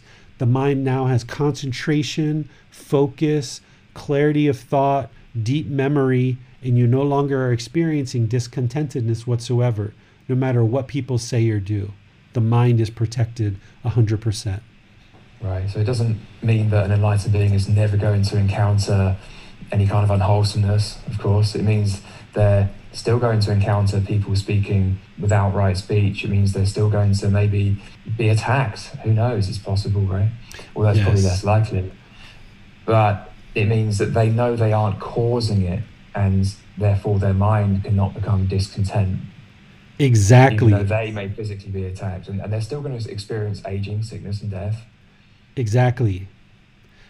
So even the Buddha during his lifetime, I know of 2 stories where people tried to kill him. Okay. And he didn't get killed because he was able to handle it as an enlightened being. So as an unenlightened being, well, let me tell you the story first. He was walking down the street and there was this murderer that had murdered like 1,000 people. And everybody told the Buddha, like, don't go down that street. The murderer's down there and he's going to murder you. And if you go down that street, you know, you're going to end up getting killed. Well, an enlightened being doesn't have fear. So the Buddha just walked down the street. And this murderer sees the Buddha coming. And then he's like, oh, right, I'm going to get to murder this guy, right? Like, here it is. Like, I'm going to murder this guy. So the Buddha's just walking. He's determined to walk down the street. He's heading to another town to teach some people. Well, this murderer comes out. The Buddha's walking at a pretty good pace. So this murderer is having to catch up to him with his sword drawn. And he keeps yelling at the Buddha, stop, stop, stop. And the Buddha just keeps walking and walking and walking. And the murderer is yelling, stop, stop, stop. And the Buddha finally ends up stopping, and he turns around and he says, I have stopped. It's you that hasn't stopped. He said, what do you mean? He said, you didn't stop. He said, yes, I have stopped. It's you that hasn't stopped killing.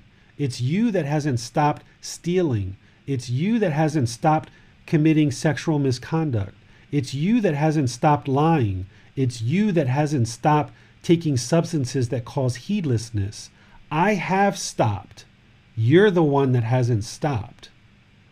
And the murderer was like, whoa, what did he just say, right? And so essentially by the Buddha being calm and peaceful and talking friendly and respectful to this guy, he was able to provide some wisdom that this guy chose not to murder him.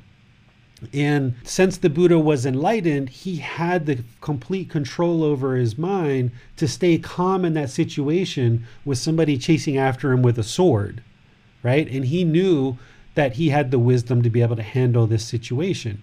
Whereas if somebody was unenlightened, they might become fearful, they might become discontent, they might have anxiety and stress. Who knows what they might have said, what they might have done. They might have run around and made the situation worse, and they might have actually gotten killed because of this decision. That's why all those unenlightened people were warning the Buddha not to go down the street because they were afraid. But the Buddha knew that he had the wisdom and he wasn't afraid and he wouldn't end up getting murdered. So the way that this story ends is the murderer was so impressed by the Buddha's wisdom and his presence and his calmness in the face of potentially being murdered that this murderer ends up asking the Buddha to ordain. And he says, I want to become a monk with you. I want to learn with you. So immediately the Buddha on the side of the road essentially ordains him at that moment and starts training him to practice the Buddhist teachings and practice these teachings that lead to enlightenment. And not too long after that, the emperor, the king in that region of the world, sent out soldiers looking for this murderer because they were going to throw him in jail. And they felt like, he had murdered so many people, he needed to be killed or thrown into jail or something else.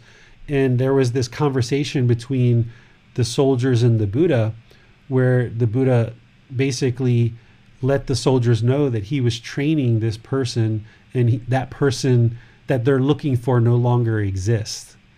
That person has now transformed and has become a disciple of his, and that's no longer the same person, that he's now under training.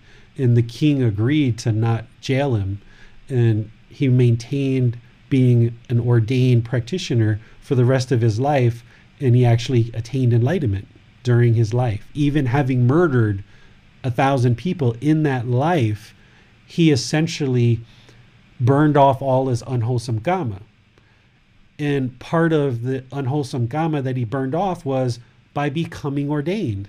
Had he not become ordained, those soldiers would have came and found him, arrested him, and either put him in jail or killed him.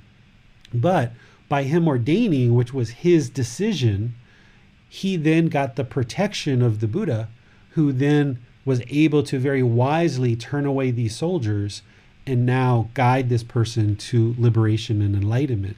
And nobody ever sought him out to murder him because he was ordained and he was now protected by this path in these teachings.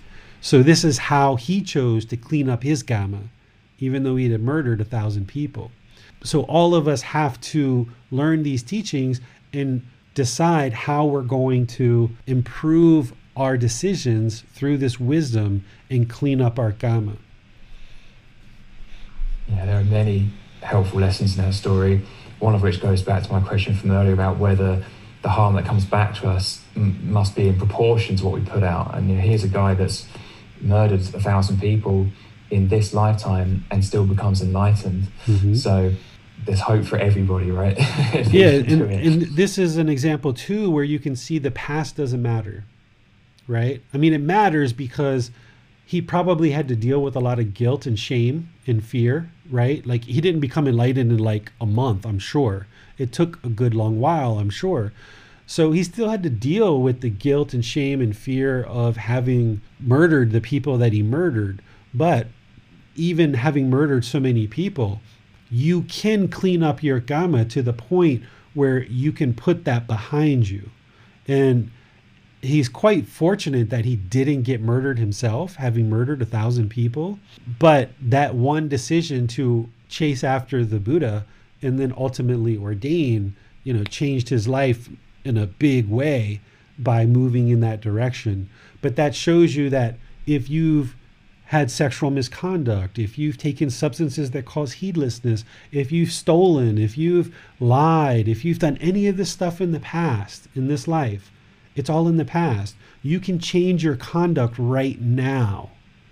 One of the things that we're taught growing up in other traditions is that we go through this life, and when we die, we're judged over everything that we've done in this life. And then we either go to a good place or we go to a bad place. And it's based on the totality of everything we've done in this life. So some people, by the time you're 30, 40, 50 years old, you can be like, you know what? I've been doing bad this long. Might as well just keep doing bad because I'm going to be judged and I don't have enough time to sort all this out. So I'm just going to keep doing bad. What the heck? But that's not true reality. That's not what actually happens. You don't have just one life.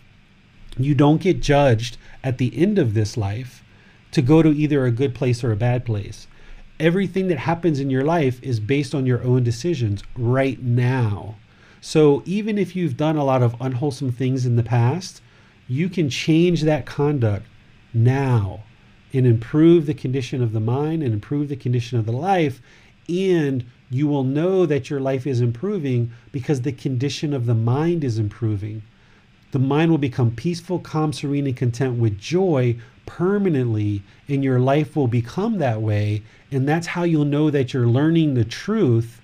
And this is the real path to liberation, that you don't have to just believe a bunch of things and then hope that you sorted it all out and you get a good judgment at the end of this life. That's not true reality. You can actually learn these teachings, improve your life, see that improvement now so that you know you're on the right path, and then you can enjoy this life with this peaceful, calm, serene, and content mind with joy. So even me, I killed a lot of animals when I was younger. I worked on a farm for a period of time. I killed goats and sheep. I used to practice with a BB gun, killing birds and things like this. I did a good amount of killing as a child growing up. And that bred a certain amount of hatred and ill will in my mind growing up. But you can change all of that. And you can see through this story of a killer who had killed 1,000 human beings. He was able to transform his mind and eliminate that craving, anger, and ignorance to attain enlightenment during his lifetime. So I'm sure nobody listening to this right now has killed 1,000 people. I'm 100% sure of that without even doing any kind of survey or poll. None of you have killed 1,000 people in your life. So no matter what you've done, you can improve your conduct now by learning and practicing these teachings. And to me, that's really empowering. That by itself is very liberating, right? We talk about laying down the burden. We talk about laying down the stress. Some people talk about the Buddhist teachings being pessimistic. I don't think there's anything pessimistic about you can change your life right now by making better decisions. I don't think there's anything pessimistic about that whatsoever. That's purely optimistic to me, that no matter what you've done in the past, you can improve the condition of your life and your mind right now. I have one more follow-up just to check my understanding. So it seems that the results of our decisions are clearly both external and also what we cultivate in our own mind.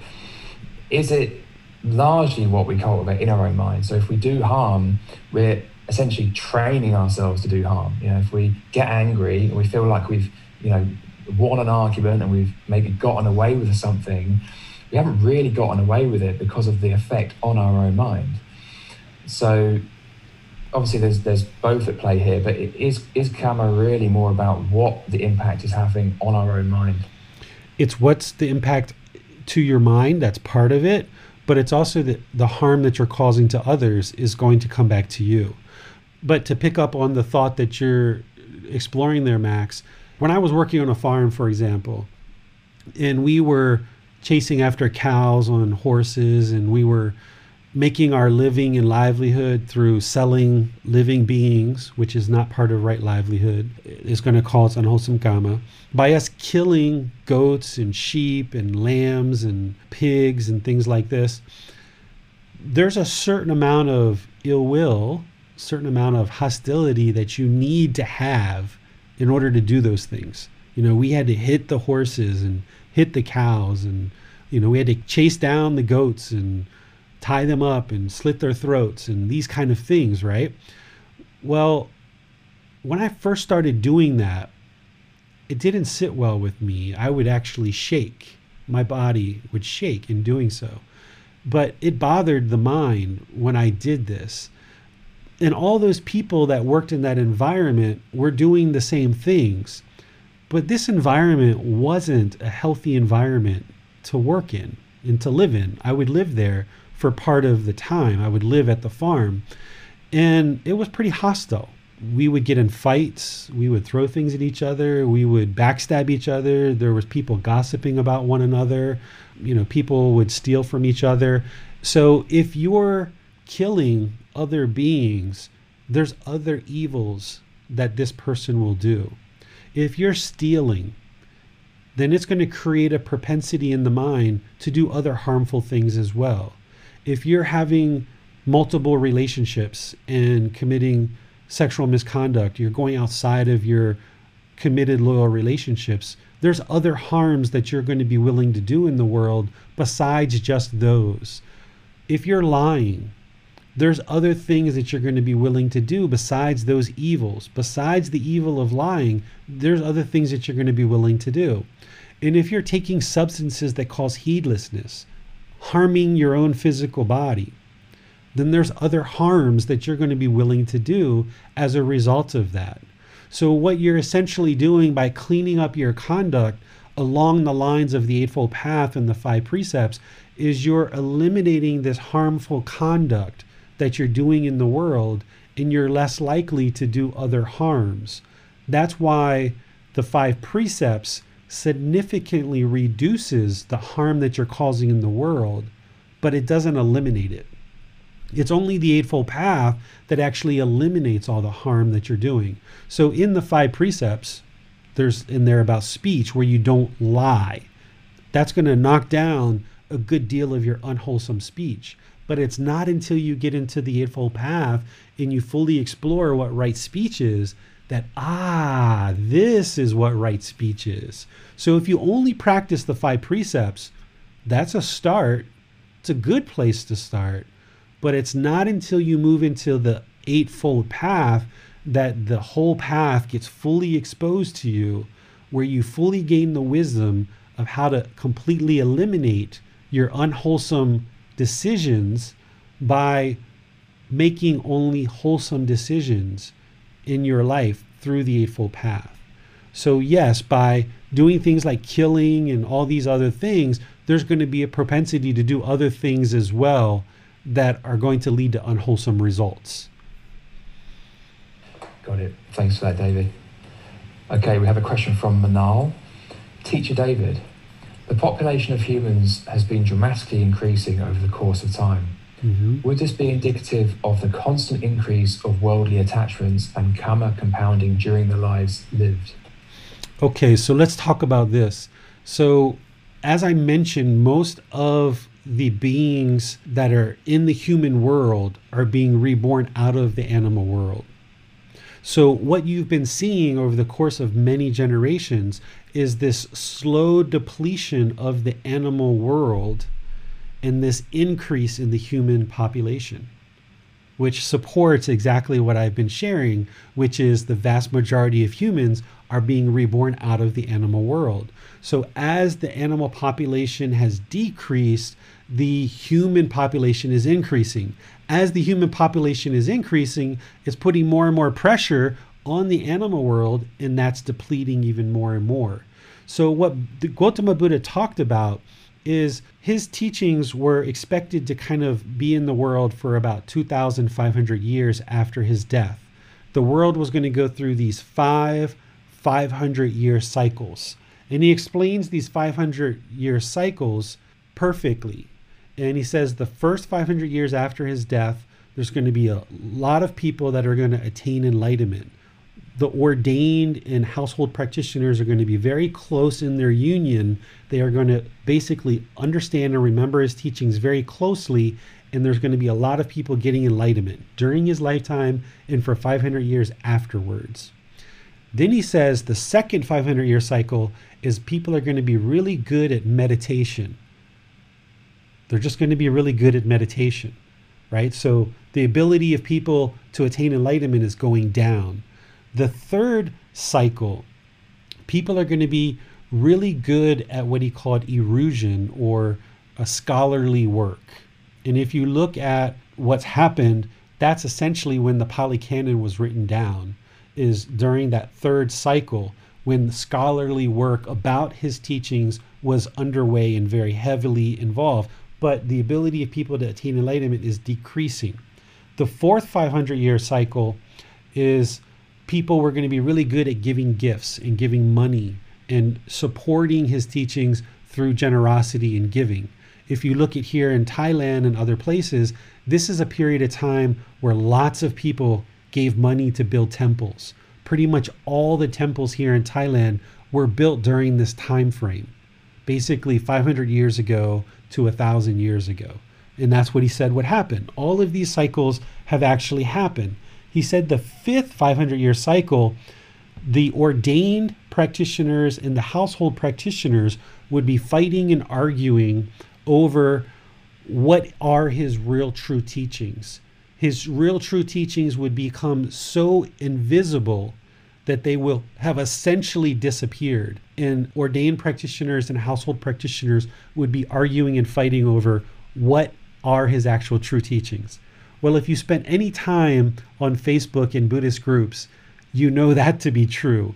People are arguing and fighting over what were his real true teachings.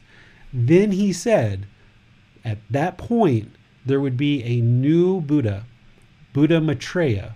Maitreya means loving kindness, who would come into the world and would revitalize and restore his teachings back to what he originally taught.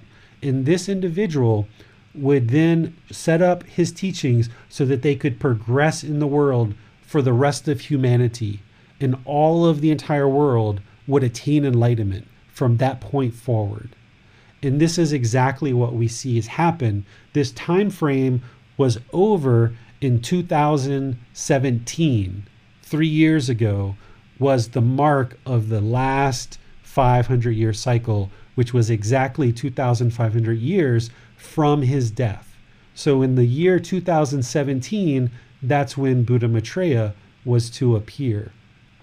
So this moving of animals going down and humans population coming up is in preparation of Buddha Maitreya arriving, so that now humans have the best chance possible to attain enlightenment.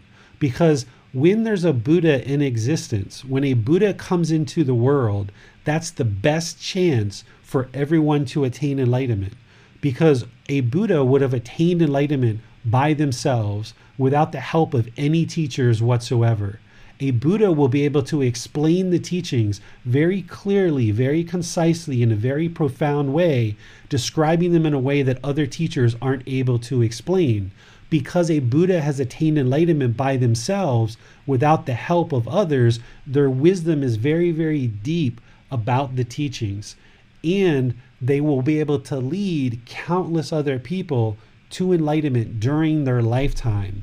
And then they will set up a way for their teachings to continue well into the future once they die, in order to ensure that more and more people, countless individuals, can attain enlightenment after their death.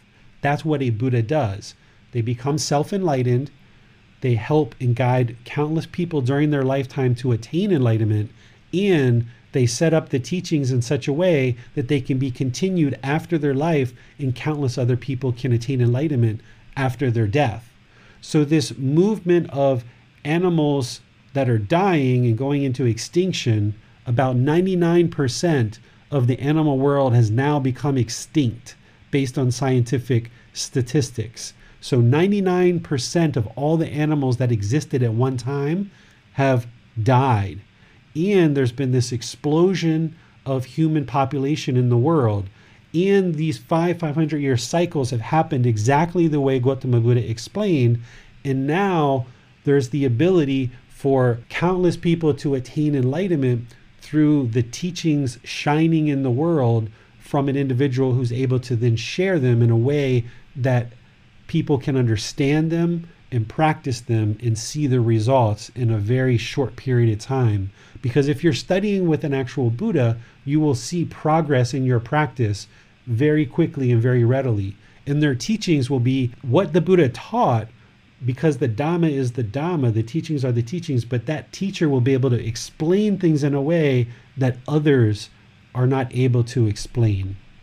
So this conversion of animal to human, it's part of the natural cycle of the world, in this cycle of rebirth, in the evolution of the world, as all of us in this human species are evolving. The human species is evolving. Just like a lizard, a snake, a shark, a turtle, there's an evolution of species throughout history over millions of years. The human species is evolving. And we're now in a period where it's time for the entire human world to attain enlightenment and awaken to this wisdom of the Buddha, so that we can now all function in this higher consciousness, creating heaven on earth, where earth becomes so peaceful, calm, serene, and content with joy, because all of us humans are no longer harming each other. We're no longer hurting each other with our intentions, our speech, our actions, our livelihoods. We're now cleaning up our conduct through learning and practicing these teachings. And over multiple generations, there will be the ability for more and more people to learn and practice these teachings to create this peace on earth. So you guys are involved in learning and practicing these teachings to clean up your life and your conduct. And by you doing that, it's going to help you, it's going to help those around you, and it's going to help all of humanity to move towards this heaven on earth, where we all treat each other with love, compassion, kindness, politeness, friendliness, and respectfulness, and we're not causing harm to one another. And we no longer experience discontent feelings as an entire population. But it's going to take many generations to get there. Javier asks, where is Maitreya Buddha now? Who is she/he? That's something that you will have to discover for yourself. in order to discover that for yourself, you need to first attain enlightenment. Because if you're going to identify a Buddha, you need to first be able to identify an enlightened being.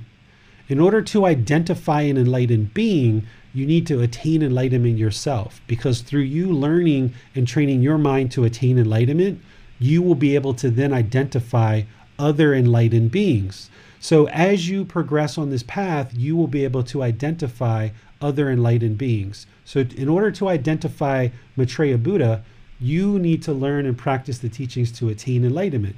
Then you're going to need to not only identify an enlightened being, but you're going to need to learn how to identify a Buddha. And that's something that we can get to at another time, because the number one goal is for you to attain enlightenment. Let's work on that first.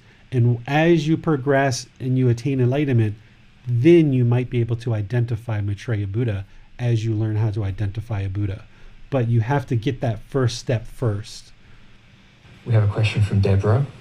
How do you deal with seeing a past life that was not good? This is part of letting go, right? Because the unenlightened mind is going to want to hold on. That's that craving, desire, attachment, that mental longing with a strong eagerness. So whatever residual memories that you're having from a past life, that there was trauma or problems in the past and the mind's still holding on to it, these practices of the Buddha, the Eightfold Path, is going to help you to release that. So by you extinguishing and eliminating this craving, desire, attachment through training the mind with breathing, mindfulness, meditation, and generosity, the entire Eightfold Path, you will train the mind to let go of those past traumas from past lives, as well as any traumas that happened in this life. So it's through this whole entire Eightfold Path that you will train the mind to let go and no longer hold on with this mental longing and strong eagerness, not only to things from past lives, but things from this life as well. And that's part of moving the mind to this enlightened state, is training it to let go and not hold on. The unenlightened mind is going to want to keep holding on and holding on and holding on. You got to just train it to let go, let go, let go. Breathing, mindfulness meditation, generosity, loving kindness meditation, practicing loving kindness, gaining wisdom, practicing the Eightfold Path, the entire Eightfold Path. You got to stay dedicated and committed to doing it and seeing that the mind is continuing to progress. Gradual progression. Be patient, be calm, and gradually progress towards the goal. We have a question from Judith. How many laws are there in Buddhism? Are karma and gravity two sides of the same law? They're not two sides of the same law. There are two different natural laws, the natural law of gravity, the natural law of karma. In terms of what we refer to as the natural laws, I call the natural laws of existence, I call that all the Buddhist teachings are the natural laws of existence. They're not a law in terms of, they're not rules. They're not something that somebody's enforcing and you're not going to get any punishment for not understanding these laws. We're essentially punishing ourselves, right? We talk about this punishment and reward system, and that's not what karma is. But essentially what we're doing by not understanding the natural law of karma is we're punishing ourselves, because it's our decisions that are turning out to be unwholesome and creating unwholesome results for us. So I call all these teachings the natural laws of existence, and I call this the natural law of karma. You could also refer to it as the natural truths of existence, or the natural truth of karma. Because oftentimes the word law means that there's rules, something's prohibited, there's somebody enforcing the law, where that's not the case here. So if it helps you to think of this as the natural truth of karma, or the natural truth of existence, and even this cycle of rebirth, there's kind of better language there. I kind of consider that to be the cycle of new existence, not rebirth, but we can go into that another time why I refer to it that way. Because some of the language that we've been using to refer to the Buddhist teachings isn't really exactly 100% correct. because there's been this misunderstanding of the Buddha's teachings for 2,500 years. From the time that he died until now, the teachings have been on this slow decline of people misunderstanding that because of impermanence. And it's not until right now that there's somebody that can help you to truly understand what it was that the Buddha was talking about, what he was teaching.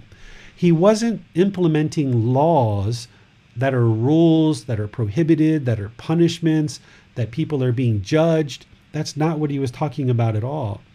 He was talking about guidance, that when you learn and practice, it will guide you to this better existence. So there's certain language that we're using, like the word suffering, the cycle of rebirth, this word law, these other words, rules. Some people call the Buddhist teachings training rules. I wouldn't agree with any of these depictions of the Buddhist teachings. And what I'm here to do is to share with you what I know through my experiences. And these teachings to me are all truths, because when you practice them and you observe them in your own life through independent verification, you will get the wisdom to see that they're true. And as the mind progresses to this enlightened mental state, you will see that these teachings lead exactly where Gautama Buddha said they would. So the more that you get in touch with these teachings and you see them as guidance, you see them as just the natural state of existence, not rules, nothing's prohibited, right? They're just the natural state of existence. And the more you learn the wisdom of them and the more you observe them independently to confirm the truth, the more you get this wisdom, the mind will function in the world very differently when you start understanding these natural laws. And if you get away from the whole punishment, rewards, somebody's judging you, you only get one life. If you get rid of that and you realize that everything in this life is based on your own decisions, cause and effect, action and result, essentially the results of your decisions. If you talk kindly, politely, friendly, lovingly, and respectfully to all people around you, even though that might be a struggle and it might be a challenge, the more you do that, you will see that's what will come back to you. The more that you don't cause harm with your bodily actions, you will see no harm will come to you. When you start making these good, wholesome decisions as part of this whole Eightfold Path, which includes meditation, as you make these wiser and wiser choices, your life and the condition of your mind will improve. You will see the truth for yourself. We have a question from Rhonda. How do you release karma in this lifetime when another person continues to bring up things you did wrong, even after admitting the wrong and apologizing multiple times? I guess that is karma, and perhaps that is craving forgiveness. Yeah, you have to get to the point where you don't crave that forgiveness, and you may have to do a little bit of coaching, right? Like if this is like a life partner, like when I first started getting deep into these teachings, I had unwholesome decisions that I made in the past. My wife was, even though she's on the path too, she was very angry and hostile with me about things that I had done in the past. So I would have to sit with her sometimes and I would have to explain to her, okay, that's in the past. I'm no longer doing those things. I haven't done those things for a long time. Now, right now, I'm here with you and we're spending time together. I'm doing the right things. You're going to have to let the past be the past.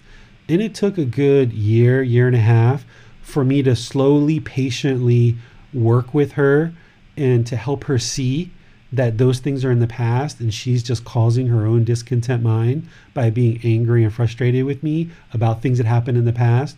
But over the course of a year and a half, those things cleared out and things improved. And now our relationship is so peaceful and so calm. Everything's wonderful. So you'll probably have to make a decision. Is this person somebody who's close to you and you see them often and you need to dedicate some time to sit down and help them see that those things are in the past? Or is this a person who's just an acquaintance who you've tried to talk with before, you've attempted to help them see that those things are in the past. They just won't let it go. And the best thing for you to do is maybe to just move on and no longer associate with them, perhaps. So you have to decide, that's part of your decision. How much is this person a part of my life? How much do I see this person being a part of my life going forward? And how much time should I decide to invest in working with this person and helping them see things? For me, I knew that I was going to be with my wife for the rest of my life, and we have a child together. So I knew that I needed to dedicate a lot of time in order to teach and show her. And what that did for me is it taught me patience. It taught me how to be patient and just slowly work with somebody and slowly help her along this path. And I saw that patience that I was developing as her Kama, because we've been married at this point, or we've been together at this point for about 13, 14 years. And it wasn't until 2 or 3 years ago that I really started getting into these teachings pretty deeply. So for 10 years, she was very patient with me. And now that I started diving into these teachings and I saw this hostility coming back to me, I knew that was my Kama from things I'd done in the past. But now I was improving my Kama, cleaning up my Kama, also practicing patience. And I saw that patience that I was returning to her as her Kama, because she was so patient with me for 10 years. So you have to decide if this person's going to be part of your life, and if so, how much time are you going to devote to it? And also always look at how you can benefit from the situation, right? Not in terms of like gain for you, but like in the situation with my wife, while it was challenging, while it was a struggle, while it was sometimes difficult, and there was times where I felt like I wanted to give up, I realized that there was some real benefit to my practice in taking my time and learning to be peaceful with her and being calm and learning this patience. There was real benefit in that for me that has really enhanced my practice. Because by me learning how to be peaceful, calm, serene, and content with joy in the face of this woman who I had harmed in the past, and this hostility was coming back to me, by training my mind to be patient, to be peaceful, calm, serene, and content with joy in the face of this hostility. If somebody on Facebook becomes angry at me because I'm sharing some of the Buddha's teachings, okay, you disagree with the Buddha's teachings. My mind is not harmed. My mind is peaceful, calm, serene, and content with joy, because I've stood in front of my wife screaming and yelling at me for 5 or 10 minutes, and I just stand there with my eyes closed and just let her scream and yell at me because I know it's my Kama, and she's just got to extinguish it. She's got to get it out of her system. So I just let her scream and yell. If you can train your mind in that situation, then it becomes beneficial for you that when somebody cuts you off in traffic or some stranger gives you the middle finger, you can just smile. That doesn't hurt you, because you were able to train your mind to stand there and be peaceful, calm, serene, and content with joy in my situation while my wife is screaming at me, right? So there's always some kind of benefit to your practice, even when people are talking to you about things you've done wrong in the past. You can learn patience. You can learn to be calm. You can learn to maybe selectively share some teachings with them and see how it goes. And that's going to be beneficial for you. You can practice right speech, even in a situation where somebody's hostile and angry with you. Training your mind to practice the 5 factors of well-spoken speech in that situation is going to be highly beneficial to train your mind. So I never run away or turned away from these problems with my wife. I turned around, I faced the problems, and I walked towards them. And when I did, it put the mind in a situation where I could train it, deeply train it, and get real benefit from that situation. And it took a lot of time. It took a year and a half before she slowly stopped being angry and hostile towards me based on things that I did in the past. If everything we experience, David, is the results of our decisions, is there still a place for luck? Is there such a thing as luck? And is there any randomness involved? There's no such thing as random luck. It's all cause and effect. Not that we should be going out buying lottery tickets because that's gambling, but even if you show up at a lottery place and you pick a certain number and you win the lottery, that was your decision to pick those numbers. So it's always cause and effect, action and result, right? Anything good that happens in your life, it's because of the decisions that you make.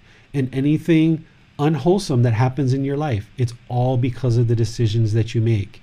Even if you're sitting at a red light, minding your own business, doing nothing, and somebody rear ends you in a car.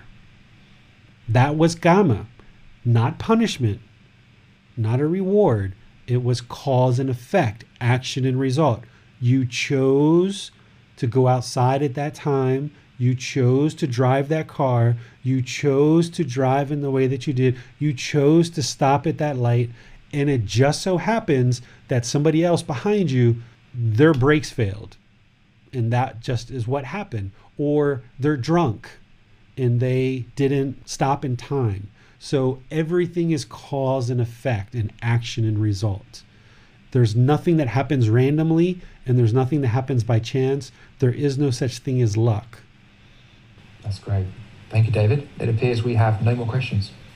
Okay, so this conversation about Gamma, what I hope you can get to is to the point where you can see Gamma clear as day. That the good, wholesome things that are happening in your life, you can see that they are from good, wholesome decisions. And the unwholesome things that are happening in your life, those are from the unwholesome decisions that you've made. If you've got a really good job that you appreciate and that you have a boss and coworkers that you really enjoy being around, and you've got a salary and compensation that you feel good about, that was from your decisions. You chose to get a certain education. You chose to apply for that job. You chose to engage in that work environment. You chose to be professional when you go to work. And those are because of your choices that you are enjoying that occupation. And conversely, if you have an occupation that you despise and that you don't like and you don't feel good about, that is because of your decisions. But because everything is impermanent, anything that is good and wholesome, it's not permanent. So don't get attached to it, or else you're going to be discontent. But likewise, anything that is unwholesome, anything that you despise and you don't like, that's impermanent as well. Which means with wisdom, you can apply good decision making and you can improve the condition of your life. So if you're in a situation where you're in a bad relationship with a boyfriend, girlfriend, husband, wife, children, with good decision making, you can improve that. If you're in a job that you despise and you think it's like murder going to that job every day, you can change that. It's impermanent. You just need to make good, wise decisions to either change the job that you're at and improve where you're at, or make good, wholesome decisions to go somewhere else.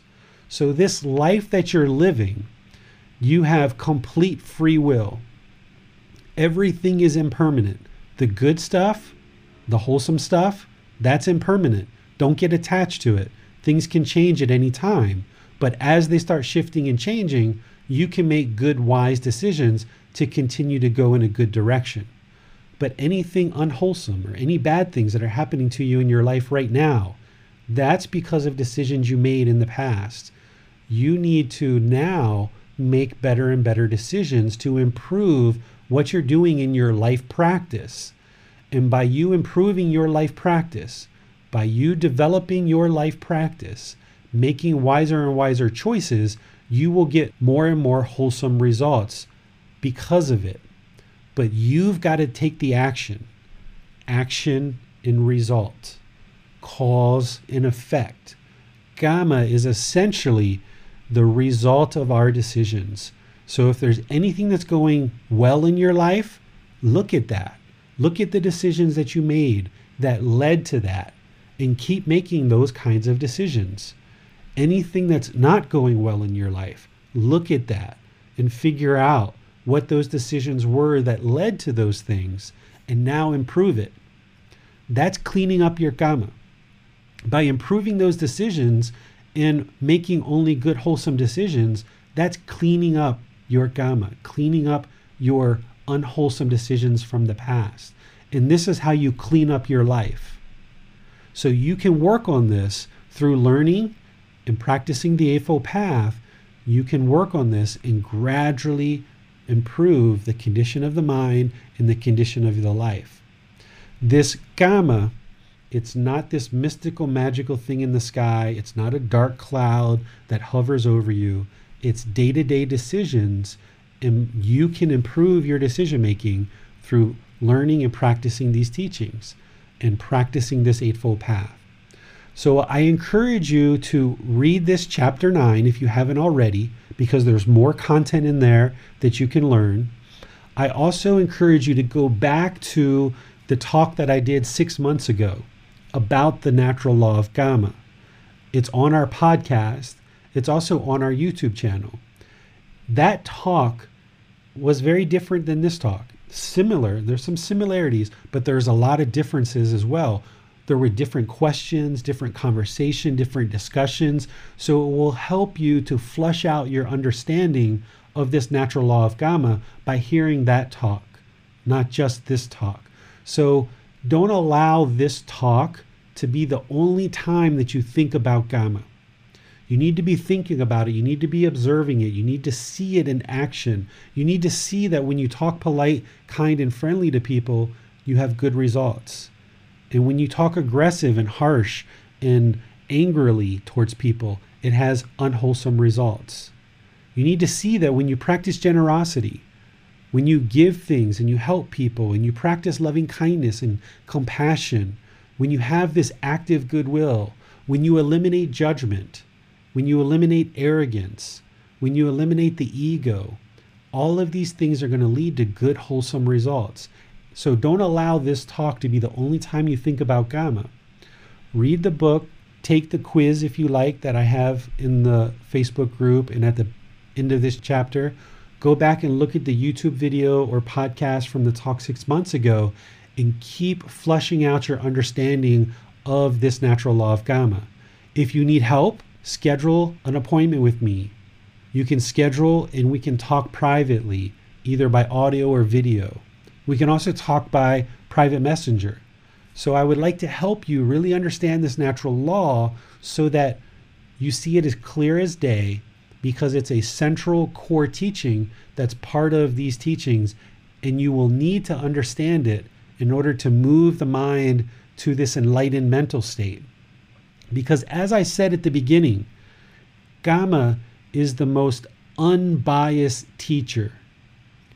You can observe the result of your decisions through your karma, through the result of things that are happening. As you're making good, wholesome decisions, practicing the 5 factors of well-spoken speech, you're going to see those conversations and relationships have good results. It's an unbiased teacher. When you're not practicing the 5 factors of well-spoken speech, if you speak at the wrong time, if you lie, if you speak harshly, if you speak unbeneficially, if you speak with hatred or anger, if you blame people, it's an unbiased teacher.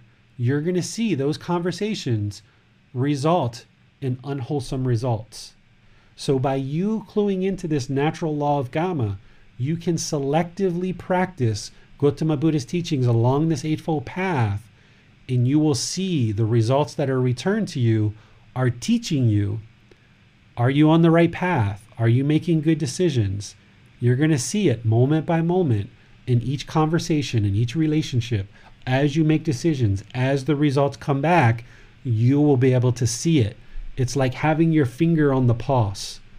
So if you can observe karma clear as day, it's like having your finger on the pulse and seeing the wholesomeness come back to you, or seeing the unwholesomeness come back to you. And then it's just a matter of modifying your decisions, modifying your conduct to get more and more wholesome things happening in your life. Slowly but surely, gradually over time, as you learn this natural law and implement the teachings of the Buddha, you'll see this improvement to the quality of the mind and the quality of your life. But it requires you to do the work to study, read, and listen to these videos and these talks to further flesh out your understanding, and reach out to me as you need help. So thank you for joining today. I really appreciate that you've all decided to learn and practice these teachings. In fact, your decision today to join this talk and listen to this talk is a good, wholesome decision that's going to lead to good, wholesome results. Your decision to do meditation today is a good decision, wholesome decision that's going to lead to wholesome results. Your decisions to talk polite, kind, friendly, respectful to people are good decisions that are going to lead to good results. So you are already on this path to improving your Kamma by even just listening to this talk and learning about this natural law. On Wednesday, we're going to be doing Buddhist chanting, and we may even explore a little bit more of this natural law of Kamma as we typically do at the beginning of those Wednesday talks. So depending on what questions come in and what conversations happen over the next few days, we may spend a little bit of time on Wednesday kind of further exploring this natural law of Kamma, ensuring that people understand it.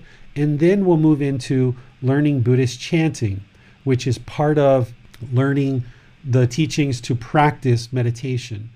And then next Sunday, we're going to be learning about merit. What is merit? It's a special, unique type of Kamma that you'll need to understand as it relates to training your mind to eliminate craving, because merit is one aspect of training the mind to eliminate the discontentedness in the mind. So have a really wonderful rest of your day. Thank you for joining. Enjoy the good, wholesome Kamma of learning and practicing the Buddhist teachings and training the mind through meditation. I'll see you at our next talk, either on Wednesday or Sunday at 9 o'clock Thai time. Sawadee krap. Thank you for listening to this podcast. To provide support for this podcast, visit patreon.com/support Buddha. To access more teachings, visit buddhadailywisdom.com. There, you will discover a full range of courses, retreats, and online resources to assist you on the path to enlightenment. Remember to establish a daily, consistent meditation practice, along with learning and practicing these teachings. A well-developed meditation practice is the foundation in which to train the mind to attain enlightenment.